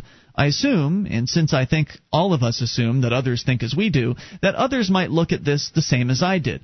This may be one reason why these sex traffickers and slave traders are able to get away with their business. It's just so out of our perception of reality that it doesn't even qualify as bad fiction to most of us. Yet, there it is. People treating other people like sacks of potatoes to be sold and mashed and eaten up. These women are held by threats and promises. They're lured by the promise of money, the money they can make in rich and exotic foreign lands. Since they often come from the poorest communities, this is a large enticement, a chance to get out and to make something of oneself. Or just out of desperation. One woman was shown going back into the prostitution business in order to try and fund the urgent medical needs of her younger brother. She could find no other way of obtaining the funds. The woman procurer mentioned above explained to a potential buyer of her enslaved women that in order to maintain control over the women so as to keep them from simply running away, it's necessary that they be taken to a foreign country and that their passports then taken away from them, ostensibly for safekeeping. This is so effective because undocumented sex workers are treated as criminals by most police and immigration officials. Therefore, going to the police for protection just isn't an option for them. Yeah, and, it's this whole idea that you have to have a piece of paper in order to cross this imaginary border, otherwise you're a criminal. This illegal. Yeah. They're illegals. It's sad. It makes me wonder how many Mexican or other immigrants are actually working as sex slaves in this country and are too afraid to do anything about it because they don't want to get thrown out. All those people are talking about how bad the illegals are. It suddenly struck me as I was watching all of this, he says they're trapped and pretty much at the mercy of their owners to do whatever is required of them, however appalling. They have no money, no papers, and they don't exist as units in our modern certified world. It suddenly struck me as I was watching all this, the horror of it all, that it is the fact that humans are considered property almost universally, which makes all of this possible. The concept of undocumented pertaining to a human being is one that I find profoundly disturbing. If these women are without papers, then they are treated with contempt. We must always be able to show the officials who our owners are so they can treat us with whatever level of respect those owners are able to command. It's not we as individuals who are treated with respect, it's our owners. It appears that superficially things have changed, but on a deeper level the reality of the divine right of kings and such nonsense still rules the day, just below the false facade of freedom and individual rights that are bandied about by those of us who don't take the time to really comprehend the meaning of these words. If a woman goes to the police for help, what earthly business is it of theirs to demand to see her ownership papers, or her passport? If she's been sold into slavery and kept against her will, how does her paperwork matter at all in this situation? Obviously, she doesn't exist as a woman. She's only a piece of property. Is it any different that she's owned by a pimp or a group in Parliament? She must present the certification of her owners in order to receive the most common humane treatment. Oops, your warranty ran out. We no longer consider you worthy of our professed job of protecting you from criminality. Oh, sorry, you belong to the wrong tribe. We will not accord you our basic human consideration until you can show us that your owners vouch for you. And, maybe they will, go and investigate the sex trade aspect, but they're still going to throw them in jail because they're illegals. Yep, and that's kind of the attitude that is being foisted on these so-called illegal immigrants today that, well, sorry, you just don't have your paperwork in order, you don't have the appropriate papers, so we just don't have to treat you like humans. We're going to throw you into these detention centers, and as Nick called a moment ago, talking about the story we told last night, the man named Mr. Eng, who was a very productive American person who was doing everything he possibly could legally to become a legitimate citizen through the legal, painfully slow channels that the government has set up. And the Immigration Service killed him. Yeah, and none of that did him any good when it came to throwing him in a jail cell in a detention center and ignoring his complaints about back pain, and he got to the point of not even being able to stand up on his own. And all they did was accuse him of faking it. He didn't get any sort of he didn't get any benefit of any doubt whatsoever from these people. They just treat these so-called criminals, and they're not criminals because only criminals are people that hurt other people and destroy property. These are not criminals. They're criminals by law only, criminals by fiat. It's so sad that human beings can be treated this way, just disposed of by other people like this, simply because they just don't have the right paperwork. And that's what Nonentity is referring to here. He says the horrors of this story were huge, but upon reflection, they're small potatoes compared to what it really exposes. We as human beings do not believe that individuals are individuals. We're tribe animals and only see the tribe. That's our nation, not your. This isn't your nation. You can't come here unless you ask permission to come in here from our tribal leaders.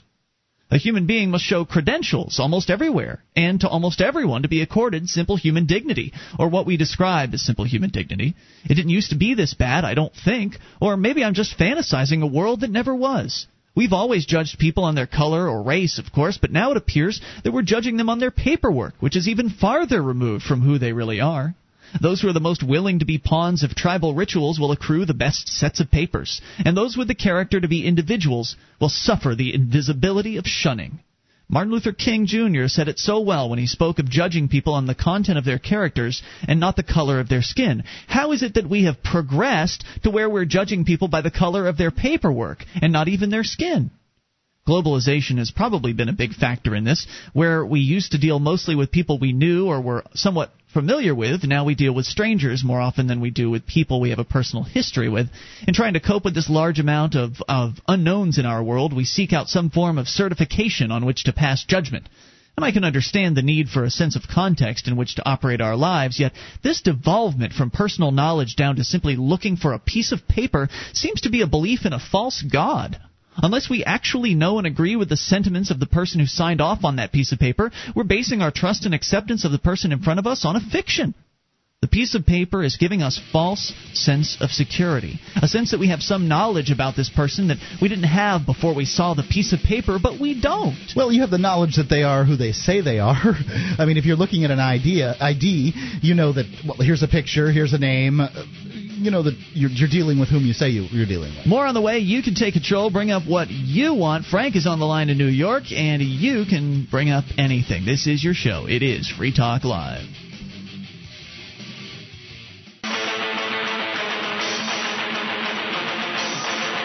This is Free Talk Live, and it is your show. You can take control of the airwaves via the toll-free number at 800-259-9231, the SACL CAI toll-free line. It is Ian here with you. And Mark. And you can join us on our website at freetalklive.com. We've got updates. You get signed up, and we'll let you know when there's something fresh that you need to know about Free Talk Live. Go to updates.freetalklive.com to get on the list for free.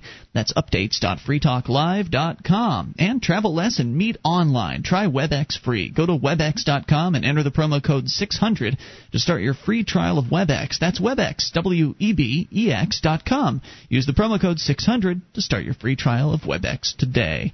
As we continue here, a few more thoughts from Nonentity at Strike the Root, talking about the issue of how people are being judged these days based on the paperwork that they have or don't have. He brought up originally the whole sex slavery problem that the world is suffering from, mostly silently. Most people aren't really even aware that it goes on, but boy does it ever, because sex is illegal.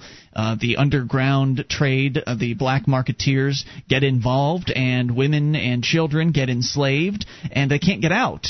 Because not only are they afraid of the gangsters and what they might do to their families, because they usually threaten their families, if you leave, we're going to kill your little sister or whatever. And so that kind of keeps them there. And then the other factor that keeps them into slavery is that if they went to the so-called authorities for help, they would just be deported and treated like a piece of trash because they're not legal. So there's all kinds of problems, and Nonentity continues in his analysis of how people are being dehumanized simply by the fact that they don't have the appropriate paperwork. And that's what we're seeing here in this country with all of this so-called anti-illegal immigrant fervor. For some reason, because they didn't go ask some bureaucrat for permission to be on a particular plot of land known as the United States of America, that they're somehow subhuman. That they've done something bad. Anyway, let me continue his story here. He says, it no longer matters what the content of this person's character is. If she doesn't have the right piece of paper, she's not a woman worthy of being protected from brutal, heartless thugs who imprison her and force her into service, 10 to 15 men a day without pay, without being able to go home to her children, her husband, and her life. Forget about the person. It's the papers that matter. Or if I don't have the right piece of paper with the right-looking stamps and symbols, then it matters not at all that I might be an excellent employee. You will not even consider me or my qualifications for the job until I prove that somebody else has passed some kind of judgment on me. This is very, very strange, he says. How has it come that we no longer see each other as people, and how can we reverse this trend? The next time you're asked for identification, consider the ramifications of participating in this system. Who owns you? The choice is yours. No one will stand up for you. You and you alone will make that choice. And I'm not saying I have any magic answers. I'm only trying to point out that it's only through our use and acquiescence that this system has been able to turn us from people into property. You become the property of the fiction that controls your paperwork. You cease to exist, and you become a unit of inventory. It's time to stop acting like a number, and the first step is to understand how important it is to see others as individual human beings. We are not numbers. Only we as individuals can make this real. If we walk like numbers, quack like numbers, chances are we are numbers. Consider that you go by the name Gwendolyn. If someone else calls you Sally and you respond to that, then for that person, you're Sally. When we accept somebody else's definition of who we are, it's not they who have defined us, it's we who have done it to ourselves. If someone assigns a number to you, even if they tattoo it on your arm, you are not that number until and unless you acknowledge that it represents you. Someone else's definition of me is just that, their definition. Are you a citizen? One can be sovereign or one can be a citizen. One cannot be both. Slavery still exists. We've changed the name to protect the guilty. Your papers! If you are one who demands them, shame on you. 800-259-9231. I agree completely, and I am somebody who does try to see people on an individual basis. Well, what if you're doing good work? I agree with the vast majority of this. What if you're doing good work like being somebody who works at a convenience store, and you have to ask for people's ID when you're selling cigarettes. Otherwise, they're likely to send in some sting operation. Happens all the time here in Keene. Send in some sting operation and bust you and fine you and fine the place you work $500 for selling cigarettes to a 17-year-old or alcohol to a 20-year-old. I think there's a difference between somebody that goes to get a job at a convenience store and sort of has to do that as part of their job at the convenience store as compared to somebody who's going to join the Border Patrol to ask the similar questions. The ramifications of what could happen to the person providing the papers are much different in those two situations. But I see your point. It still seems like a good point. I mean, you are still participating in that system. For me, the times that I have to provide my ID are generally, in purchasing something. Sometimes with a credit card. Well, that's because you're fortunate enough to not live close enough to the border wherein you would have to show perhaps ID to these goons that are on the side of the road that might snatch you up and put you in a prison cell. Agreed, but that's how that relates to me on a day-to-day basis. Right. I understand that. I just think there's a difference between a clerk at a store and somebody who's a part of the government apparatus that really is foisting this system upon us. And I think that the solution here is to bring people together who are going to reject these government forms of identification in favor. Now, there's nothing wrong with the idea of having identification, and I don't think he's talking out against that.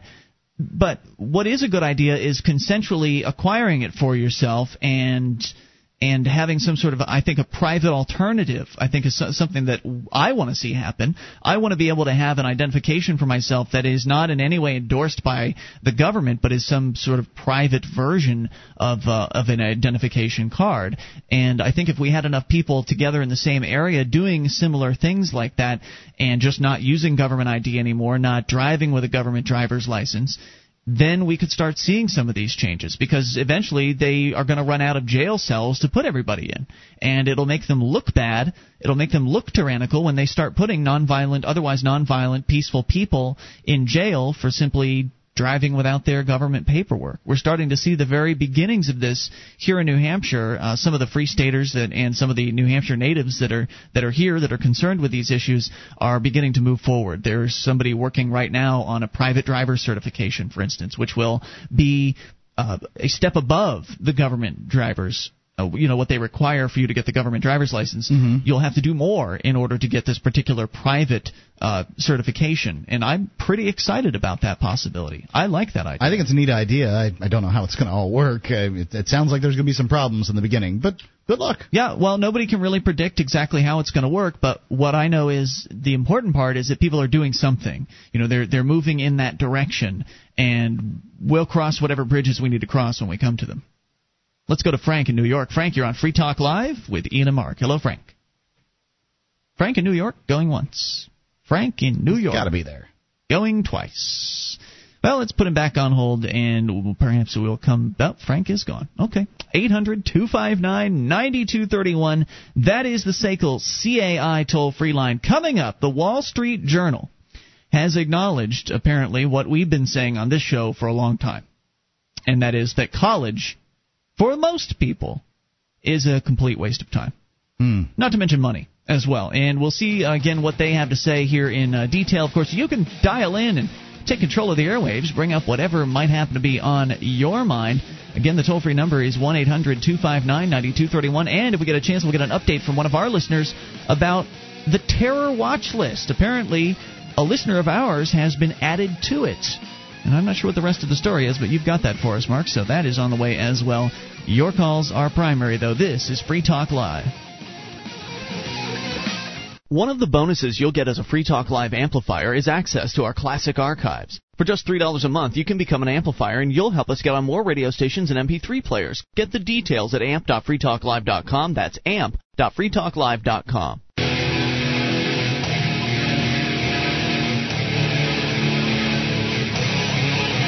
This is Free Talk Live. You can bring up anything toll-free at 800-259-9231. That's the SACL CAI toll-free line, and it's Ian here with you. And Mark. You can join us on our website at freetalklive.com. The features are free, so enjoy those on us, including the wiki, over 1,700 pages created by listeners just like you. Go to wiki.freetalklive.com and get interactive. WYKI.freetalklive.com. Free Talk Live is brought to you by the Free State Project. It's your only choice for more personal freedom and smaller, less intrusive government. To learn more about joining the Second American Revolution, go to freestateproject.org. That's freestateproject.org. 800-259-9231. Let's try Frank again. Frank in New York, you are on Free Talk Live. Good evening. Good evening, sir. I just wanted to mention that I think the behavioral scientist you were thinking about was the late Harvard psychologist B.F. Skinner, who did the behavior modification experiments and gave us the Skinner box and also the novel manifesto Beyond Walden 2? No, I was specifically referring to Stanley Milgram. I'm not too familiar. Oh, okay, who did the pain experiments. Yes, it's not so much a pain experiment as it is an obedience experiment. Right, he did that at Yale, where the people were to crank up the volume. And we've seen how successful he was with the waterboarding at Guantanamo Bay, at Camp X-Ray, and also at Abu Ghraib. So apparently his... the military of the United States and the Central Intelligence Agency certainly applied that in the current war in the theaters of Afghanistan and Iraq. So yeah, I guess what they say, you never know where that government-funded research at the private universities will end up. The application, that is. The point I wanted to raise, moving a bit away from what you guys were discussing, is the fact that we only have 6 major attack groups or flotillas in the military, and we usually have 2 of those in rotation. And if next week we're going to have 5 of the 6 in the Persian Gulf, is that not rather stupid and ridiculous, putting all of our Navy defenses into that bottleneck, which is really a disaster waiting to happen? I'm wondering what's going on with the Joint Chiefs of Staff and the military and the Defense Department, especially Gates, who's running it, because to me it looks just like the greatest fiasco since Pearl Harbor. Leaving all the battleships sort of docked in the harbor, and luckily FDR had the aircraft carriers out at the time. but this is ridiculous. We'll have 5 of the 6 major aircraft carrier in that region, which is utterly absurd. And let's say one of them or 2 of them are sort of being refitted. That leaves the rest of the world, at least from the United States' point of view, unprotected. It does seem... And appears utterly ridiculous. What do you guys think of that? Well, I wonder whether FDR, did what he did on purpose as far as putting the older battleships in the harbor there in Pearl Harbor, and in fact kept out his aircraft carriers for a reason. However, I don't think Correct. we're doing this on purpose. I think that this is just a bad idea. Yeah, because, all you need is... a few Exocet missiles modified with the new radars to actually wipe out those aircraft carriers in that Straits of Hormuz area. I mean, it's utterly absurd. It's an utter bottleneck, and you have to question what's going on. Enough said. Thank you. There you go, Frank. Thanks for the call. 800-259-9231. I find it hard to care, really, about the military people. I mean, they signed up. They knew that they were going to be bossed around by a bunch of jackballs that don't really care whether they live or die. I mean, the people that are issuing the orders to those aircraft carriers, they're not the ones that are on the carriers. So if they all get blown up, then, well, it's not their money that's on the line. It's not their son. It's not their daughter. It's sad. So they just get moved around like little pawns. And it is sad. I agree with that. It's sad that they signed up. It's sad that they were in the circumstance where they needed to sign up. It's sad that nobody ever needs to sign up for the military. I feel like in a lot of cases these kids are tricked. Really, I do. Oh yeah, that's for sure. And I think that's sad. So there you go. Let's continue with your calls. Arvin is on the line in California. You're on Free Talk Live. Hello, Arvin. Hello. Never mind. I wanted to talk about borders and stuff like that, because I'm actually an immigrant from Sweden. So, excellent. I think the problem is that people they're not kind of indoctrinated, but they have accepted previous indoctrination of borders, because borders can't exist in a free world.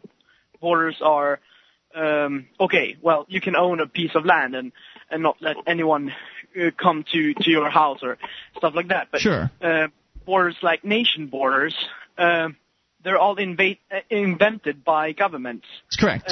And governments were invented by man, so it's all a fantasy. You're absolutely right. Yeah, it's all a fantasy, and we have accepted it. Just like we have accepted that tax isn't stealing, but it is. Well, so I don't accept those things. Well, some people do. Right. Yes, they do. A lot of people do. Many people do. Yeah. And actually, since I'm an immigrant myself, and I've come to the USA from Sweden, we had to go through. It was a really long process. Actually, took us I think about a year or something, and that's quite quick. Yeah, that sounds quite quick.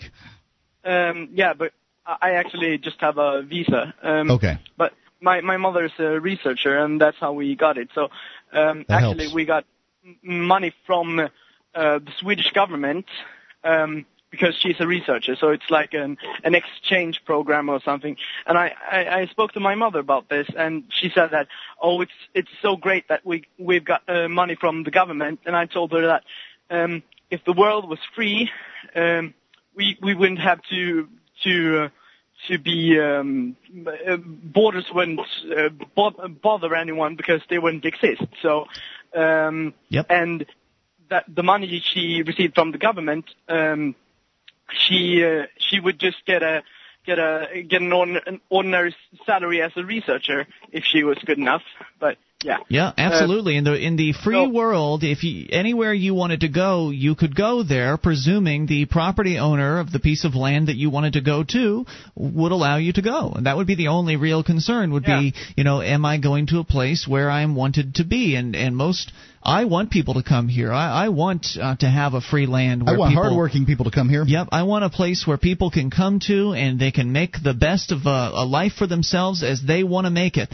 And as long as they're not mooching off of some governmental system, then they're okay in my book. Whatever plot of land they were born on, whatever color their hair is or their eyes are, their skin is, or whatever, if they're man or woman or young or old, I don't care. As long as you don't want to use force on me or my neighbors, as long as you won't aggress against your neighbors and you'll respect their ability to live free, you are welcome here in, as far as I'm concerned, here in New Hampshire, which at some point will be its own free place, I think.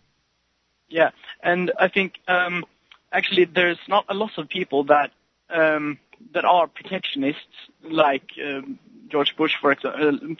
That's a good example of protectionism, and McCain and Glenn Beck. Well, all those people, they are protectionists, but I don't think people in general globally are protectionists. I think they have accepted borders. So if they become teachers and stuff like that, they teach people that, okay, this is our land, that's their land, and if you go to their land, you're their guest. Like they're a big collective or something, which they aren't, because we're all individuals. Right, and that's what the government teaches people, is the ideas of collectiveness, and people are members of groups. Don't forget the importance of going to a different country and speaking their language. I mean, that seems to really be an issue for people, that somehow you're a pariah if you don't speak English when you come here. I've got relatives that just think it's awful that people at Disney World are speaking different languages. It's Disney World. Arvin, thanks for the call, dude, and welcome to America. I'm not sure how long you've been here, but glad you're here and glad you managed to make it through the system. Sounded like you got a little preference, but that's the way it works, right? They don't want people coming here to work at jobs where they have to lift bricks and stuff like that. That would be anti-competitive. More on the way. You take control, even in these remaining moments. Just enough time for your call. It's Free Talk Live.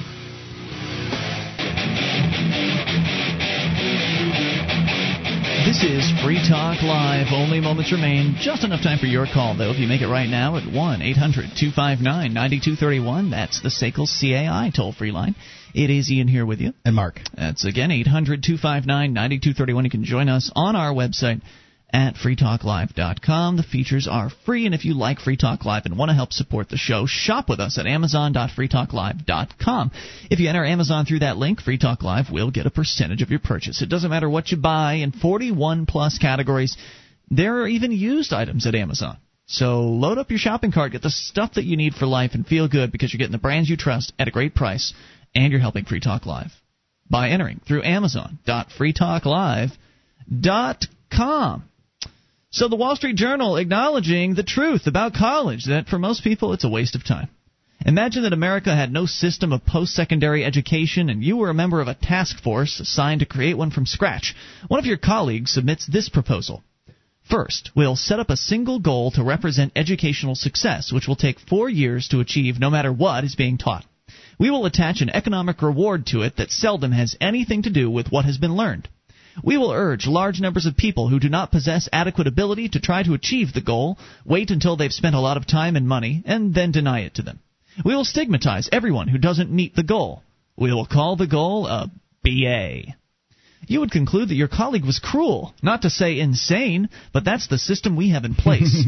Finding a better way should be easy. The BA acquired its current inflated status by accident. Advanced skills for people with brains really did get more valuable over the course of the 20th century, but the acquisition of those skills got conflated with the existing system of colleges, which had evolved the BA for completely different purposes.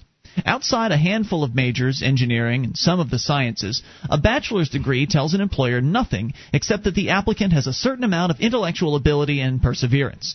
Even a degree in a vocational major like business administration can mean anything from a solid base of knowledge to 4 years of barely remembered gut courses. The solution is not better degrees, but no degrees. Young people entering the job market should have a known, trusted measure of their qualifications that they can carry into job interviews. That measure should express what they know, not where they learned it or how long it took them. They need a certification, not a degree. The model is the CPA exam that qualifies certified public accountants. The same test is used nationwide. It's thorough, 4 sections, timed, totaling 14 hours. A passing score indicates authentic competence, and the pass rate, by the way, is below 50%. Actual scores are reported in addition to pass-fail so that employers can assess where the applicant falls in the distribution of accounting competence. You may have learned accounting at an anonymous online university, but your CPA score gives you a way to show employers you're a stronger applicant than someone from an Ivy League school. The merits of a CPA-like certification exam apply to any college major for which the BA is now used as a job qualification. To name just some of them, criminal justice, social work, public administration, and the many separate majors under the headings of business, computer science, and education. Such majors accounted for almost two-thirds of the bachelor's degrees conferred in 2005. For that matter, certification tests can be used for purely academic disciplines. Why not present graduate schools with certifications in microbiology or economics? And who cares if the applicants pass the exam after studying in the local public library? Certifications. Who cares? Yeah, exactly. Well, who cares? The people that run the schools care, right? The schools, yeah. But I think a lot of employers would, sort of change their. If you can show that you're qualified, I think that they may overlook some, BAs. Oh, certainly. I think you're right about that, but that's not something that will help the school administrators. It's not the overall conversation that's going on in society. Basically, they, it's as silly as it is. People still ask you, so what school did you go to? Well, I went to Bayshore High School. Yeah, that's kind of like small talk, though, right? Yeah, but they do. But it just goes to show. Yeah. Certification tests need not undermine the incentives to get a traditional liberal arts education. If professional and graduate schools want students who have acquired one, all they need to do is require certification scores in the appropriate disciplines. Students facing such requirements are likely to get a much better liberal education than even our most elite schools require now. Certification tests will not get rid of the problems associated with differences in intellectual ability. People with high intellectual ability will still have an edge. Graduates of prestigious colleges will still, on average, have higher certification scores than people who've taken online courses, just because prestigious colleges attract intellectually talented applicants. But that's irrelevant to the larger issue. Under a certification system, 4 years is not required. Residence is not required. Expensive tuitions are not required, and a degree is not required. Equal educational opportunity means, among other things, creating a society in which it's what you know that makes the difference. Substituting certifications for degrees would be a big step in that direction. The incentives are right. Certification tests would provide all employers with valuable, trustworthy information about job applicants. They would benefit young people who cannot or don't want to attend a traditional 4-year college.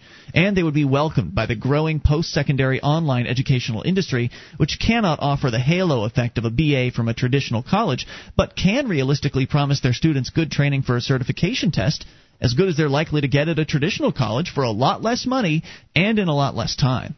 Certification tests would disadvantage just one set of people, students who have gotten into well-known traditional schools but who are coasting through their years in college and would score poorly on a certification test. Disadvantaging them is an outcome devoutly to be wished. Yeah. No technical barriers stand in the way of evolving toward a system where certification tests would replace the BA. Hundreds of certification tests already exist, from everything from building code inspectors to advanced medical specialties. The problem, real estate agents. Or techie people, IT stuff. There's a lot of certification there. I don't think that government certification is really the way to go necessarily. I think that private certification is better, but, I don't know if he's promoting the idea of government. He's just talking about certifications and pointing out there's a lot of certifications there. The problem is a shortage of tests that are nationally accepted, like the CPA exam. But when so many of the players would benefit, a market opportunity exists. If a high-profile testing company, such as the Educational Testing Service, were to reach a strategic decision to create definitive certification tests, it could coordinate with major employers, professional groups, and non-traditional universities to make its tests the gold standard. A handful of key decisions could produce a tipping effect. Imagine if Microsoft announced that it would henceforth require scores on a certain battery of certification tests from all of its programming applicants. Scores on that battery would instantly acquire credibility for programming job applicants throughout the industry. An educational world based on certification tests would be a better place in many ways. But the overarching benefit is that the line between college and non-college competencies would be blurred. Hardly any jobs would still have the BA as a requirement for a shot at being hired. Don't forget the huge hit to the banking industry and the federal government when everybody doesn't have one of these giant loans that's backed by the federal government out there and essentially under their thumb. Well, maybe all of that will prevent this from ever happening, but it's still a nice idea because those interests are very entrenched. I mean, the colleges, academia in America, very entrenched, and they're not going to want this. They're not going to want their power to go away. You could CLEP an entire BA if you know enough. You could do it, but it would cost a lot. What does CLEP mean? It means taking a test in order to pass a class. Opportunities would be wider and fairer, and the stigma of not having a BA would diminish. Most importantly, in an increasingly class-riven America, the demonstration of competency in business administration or European history would appropriately take on similarities to the demonstrations of competency in cooking or welding. Our obsession with the BA has created a two-tiered entry into adulthood, anointing some for admission to the club and labeling the rest as second best. Here's the reality. Everyone in every occupation starts as an apprentice. Those who are good enough become journeymen. The best become master craftsmen. Mm-hmm. This is as true of business executives and history professors as it is of chefs and welders. And it's in a lot of industries, really a BA seems to be just it's just a degree to let you start learning. That's what he's pointing out, and if you don't have that BA, then you're left out in the cold. Yeah. So it creates that sort of two-tiered system he's describing, where if you're in the club, then you're good to go, but otherwise you're SOL. And so getting rid of the BA, as he says, and replacing it with evidence of competence, treating post-secondary education as apprenticeships for everyone, is one way of helping us recognize that common bond. So interesting viewpoint on shifting from this collegial perspective to a more certification-based perspective. I fully support it because it's so sad when you hear these stories from young people that have spent countless hours and time pouring money and effort into getting these college degrees, and then, like has happened with so many of my friends who went off to college, there's nothing they can do with them. I mean, there's very, very little that they can do. If you're working at a restaurant after you get out of college because you can't find a gig in your required field, what good did it do you? What was the point? I don't know. I mean, I look at so many government jobs out there that require, that's sort of in the not civil service, but, the helping people area. They require a BA in psychology or drug treatment or whatever. And I think about my wife's degree, and she just wasn't making enough money to ever pay that thing off. Is that right? Yeah, they don't make that much money in those fields. So there you go. Some ideas there, something to chew on. We are done for tonight. We'll be back tomorrow. And, of course, you can join us online in the meantime at freetalklive.com. And tomorrow night is the live Saturday edition, so we look forward to seeing you then.